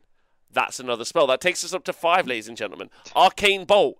Oh, baby. That takes us up to 6. Oh. And then they're like, you're done now. You don't know any more spells. And I'm like, Meta-fucking-Morphosis. Yeah? And I turn that motherfucker into a monster. 7 casts from 1 guy. Yeah? It was lush. I loved it. Useless. Useless. Okay. And then got killed and gave up a point for being a monster. But still, like, you managed to cast 7 spells. When do you get to do that? 7 fate points. Lots of summoning. Yeah. Yeah, 7 fate points just from him. So and then Kairos, because of Cogs, casts 4, and then the Shaman casts 2 more, and then the Pink Horrors, so that's another 3. So I think one turn I got 15 fate points from myself. But then the best bit was Owen was just casting spells as well. He was like Mystic Shield, Mystic Shield, Mystic Shield, Mystic Shield. Oh, not Mystic Shield, sorry, Arcane Bolt. He was doing that. You couldn't do the Mystic Shield. And then he was like, I'm going to do a spell to get more IDP. And I said to him at one point, I was like, I don't care what you do with those. Those seem useless. I haven't seen them be useful in any way this game. He was like, whatever. So that was fun. But the key point was, I think Owen played a really good game. But I think his inability to have 2 core mechanics that we all have access to for OBR was really what swung the game. So I had a unit of 10 Pink Horrors on an objective, and I redeployed away from him. And then he failed his charge. And to be honest, even if he hadn't failed his charge, I was going to Kairos it, so he failed it. So that was going to change one of the dice rolls. But he failed it. And then the next turn, the same thing happened again. He got in with his Death Riders into my unit of 10 pinks. But that meant for 2 turns, he didn't score 2 different battle tactics because he was relying on getting Nagash in. Into this unit, which I thought was fairly key. Anyway, and then the very last thing I did, which was quite fun, he had to go and kill in turn 4, maybe turn 5. I think it was like close to turn 4. He decided to kill a battle line unit, and he was fed up now, so he was just using the movement and ran at my unit of 10 Pink Horrors. I'd been slowly moving up the flank and using my flamers to just burn down all of his different battle line units when they charged me. Which was quite good. And he rolled really poorly on his block of 20 Mortet when they got in. And I also kept just popping Gift of Change through Spell Portal and just like burning, doing 6 mortal wounds and getting Steve the Spawn out everywhere. It was great fun. But the key point came when he was going to get like all of his arcane bolts together. He was going to summon them all up, and then he was going to charge into his battle line unit, and then he was going to kill him. And his first one he cast was Mystic Shield. And I tried to stop that with Kairos. I was in range. I was like, I'll try and stop that because I kind of had it in my head that turn 5, because we were in turn 4, turn 5, I was going to try and use Kill the General and then also Kill the General and a monster using my Flamers. My 3... by the way, Dan, because he was casting so many spells, I'd summoned an Exalted Flamer, 10 blue... This is only turn 4. I'd already summoned 10 blue horrors, which is 10 fate points, an Exalted Flamer, which is 12 fate points, and a unit of 3 flamers. So 40 fate points is what I generated by turn 4. Jesus. But that was mainly because Owen was also casting a billion spells. It was great. But the point was, I tried to stop Mystic Shield, couldn't stop Mystic Shield, right? And then his second spell, he rolled a 4 and a 1. I don't even know what he was trying to cast. I think it was an Arcane Bolt. And it was finally time for Kairos to turn the 1 into the 1. And then for him to miscast on the 7 other spells. Yeah, so he took D3 mortal wounds, wasn't able to get in. That was it. But then he charged in. This is really important. So he charged in to take the battle line unit out, which was that unit of Pink Horrors. And because I think he wasn't able to unleash all those extra mortal wounds, because he had a really clever play in turn 5 where he gave himself protection in the gash. So he was going to try and make it so that my fight, I hit him, he then... used the teleport spell to jump onto an objective. It was super clever. It was really, really fun. But it was just the Kairos thing. And honestly, don't think I ever want to not play with Kairos again. I felt like I had a loaded gun every game. Every game I would like look at someone and be like, oh my God. But it did come out that the very best play ever can happen in Age of Sigmar. Ever. I'm going to call it the Pity Kairos. Yeah. So let's say you need a big charge. I'm playing James and he's got his Gotrek. Yeah. He rolls a double 1. Yeah.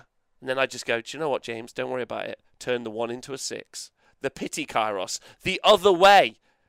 Dan, I flip it on its head. I don't be evil Kairos. I be good guy Kairos. Yeah. I give people a cast, or I give people a bonus. I'm for it. Like, imagine that. Imagine what would happen in your head when someone turned into a positive dice for you. You'd be like, excuse me, what's happening? Yeah, but also I'd be like, what do you want for this? Like, what are you expecting? I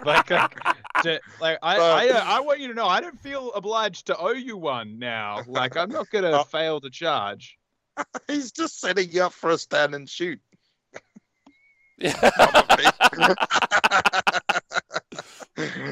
Yeah, he makes your charge roll big enough that you go in far enough that you trigger an unleash hell. That's what it'll be. Yeah, all suddenly 20 flamers go, hello. Yeah.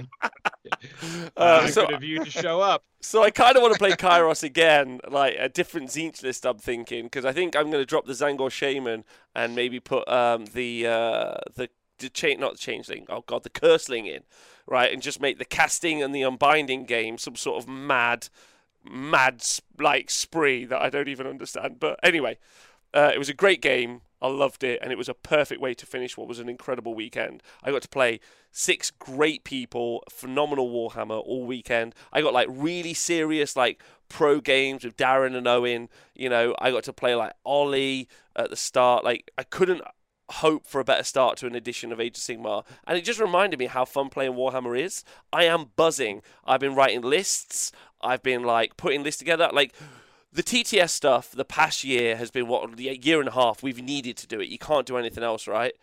But like it's like completely reignited that passion in my heart for playing. And playing with people is just spectacular. Like the best. There was only maybe I think 12 of us there. It was a relatively small group, but just like hearing everyone laughing and cackling and shouting in frustration and joy and all of that, it reminds you why we play War Dollies, you know? Yeah. James, did you have any takeaways from the weekend? I think for me, like the biggest thing about the game is it seems more interactive now. Like I like the fact that if you get double turned, there's a point where you're like, oh cool, I've still got enough interaction that I can mess someone's game up between rally or redeploy. So I think like there's some nice micro interactions that mean you're always thinking. I think it has a minor negative that it's a much more intense game to play now, but I loved it. And yeah, it was great to just play games with people again. So Dan's right there. Yeah. Nathan, any takeaways? Obviously, nobody can say it enough that just being able to hang out with your mates and people that you like, even people that you don't know that well, but they become your mates very quickly, and it's just the interaction. Obviously, it feels so much better after it's been denied to you for so long. So that's awesome. I would say about Age of Sigmar 3 itself that I enjoyed the games, even though the first day where I didn't get anything out of them really, other than I didn't get anything out of them points wise or competitively wise. They're still fun games to play. But it's a great tournament game, I think. Really, really good as a game where you can test skill. I think it's becoming a game or a competitive game where you can actually see good players making good moves and it giving results. Not quite sure. I mean, obviously you can change stuff around, but as a pickup game, I think if you're not playing it once a week, if it's something that you're going to play once a month or once every couple of months, it's going to be a bit of a struggle to have a nice flowing game, if you know what I'm saying. Yeah. So you might want to like drop some of the aspects of it. You might want to decide how you're going to do the scoring. You don't have to use battle tactics, for instance, and stuff like that. Just score the primary objectives or something like that. Because, as a flowing game that if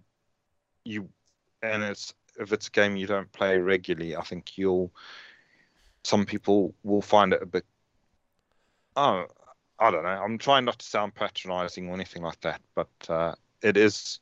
I think for me especially, if I want to go to tournaments or anything like that, it's a game that I'm going to have to play every week just to keep on top, keep it fresh in my brain, so that I can flow through a game and just perform at 10% of Tom's speed. Yes, 10% of Tom's speed, which is double my speed. The one minor concern that I have but it's kind of beaten by the fact that I love the new edition so much, is that it is significantly more complex for someone to start playing Age of Sigmar now. Yeah.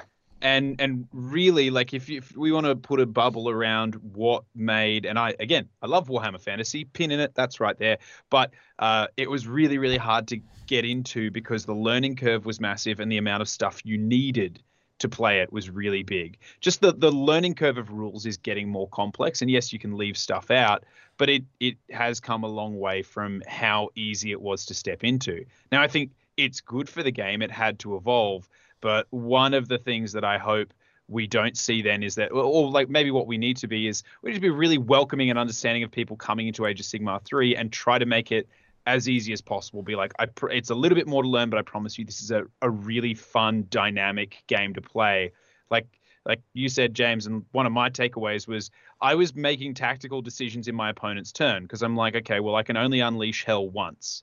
I can only do this. I can only give one command ability to this unit. Do I really want to give them all out attack? Do I really want to give them all out defense? Like, where's it going to come from? And so I think that's really cool, but that's another level of thinking for people starting out.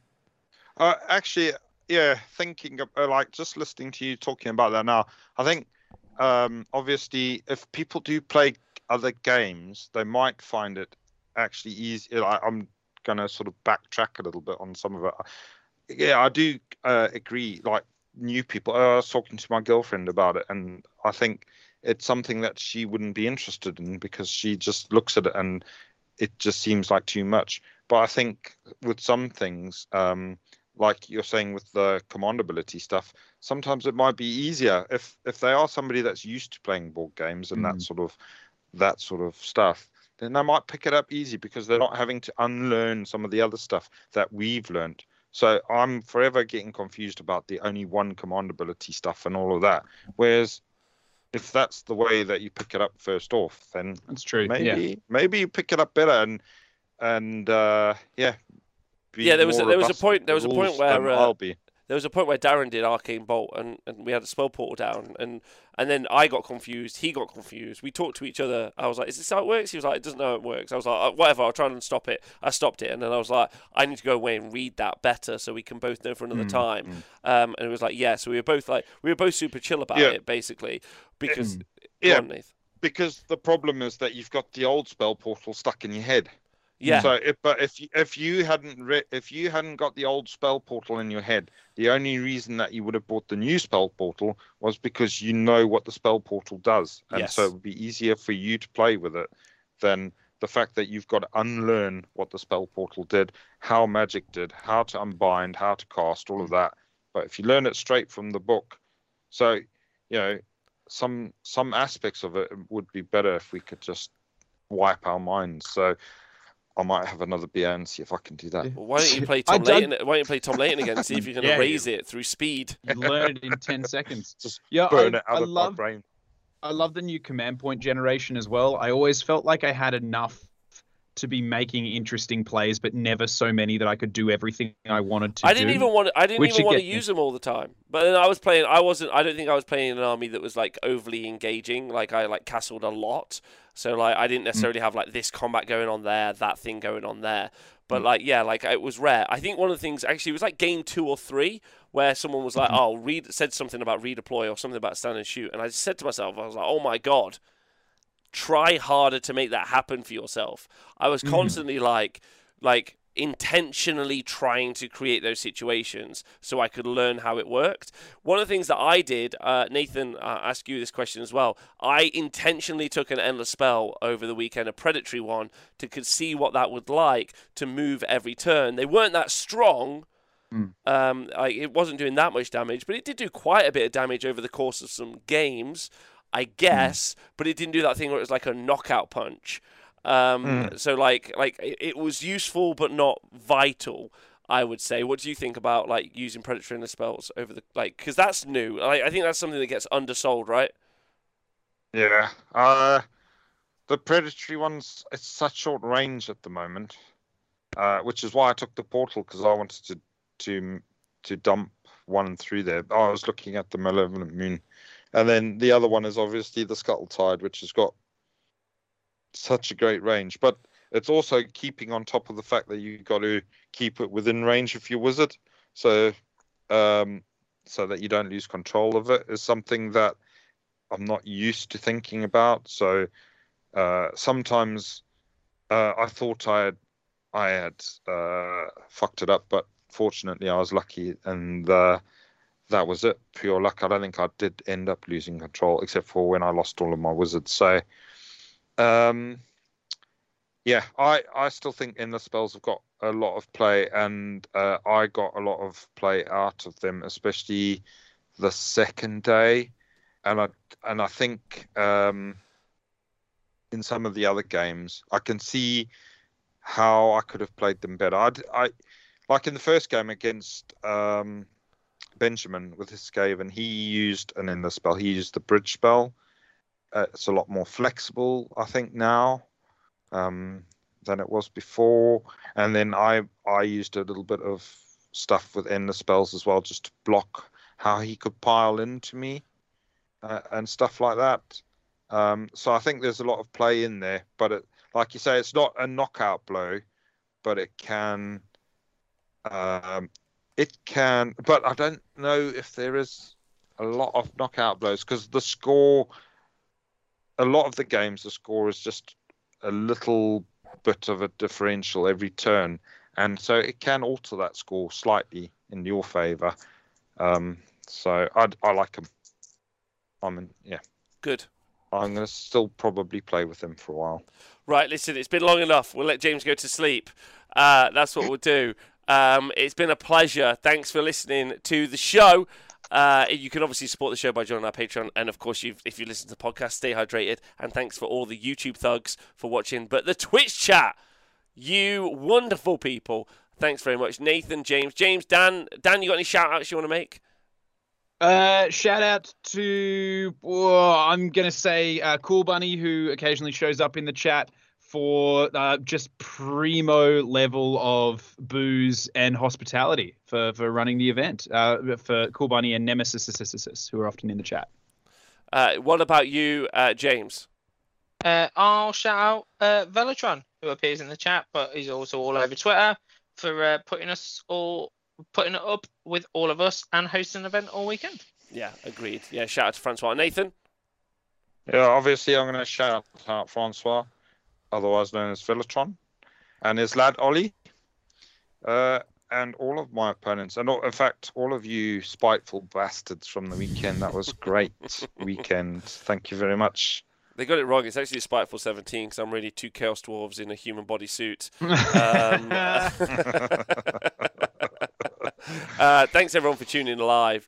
My shout outs to everyone who I played and Francois and also to Matt. I got to shout out Matt as well, who was TOing the event and did a great job, because that is a tough crowd to TO is all I'm going to say. Big shout out to Matt. Yeah, big shout out to Matt. Go on. Can I say the one thing that I've loved seeing back in humanity again is all of the people over the weekend that said to themselves, anything but a 1, and then shebang-a-bang, single pip looking back straight up at them. Like just seeing people's faces when that happened again gave me life. It happened to me a bunch of times too. So credit to anyone that happened to. Welcome back to the sad, soul-destroying moment of a single pip. Yeah. Oh, perfect. Right, let's go. Let's go home. Let's go home, and mainly to here. Love you all. Thanks for listening to On This Wargamer. We'll see you soon. Have a nice day.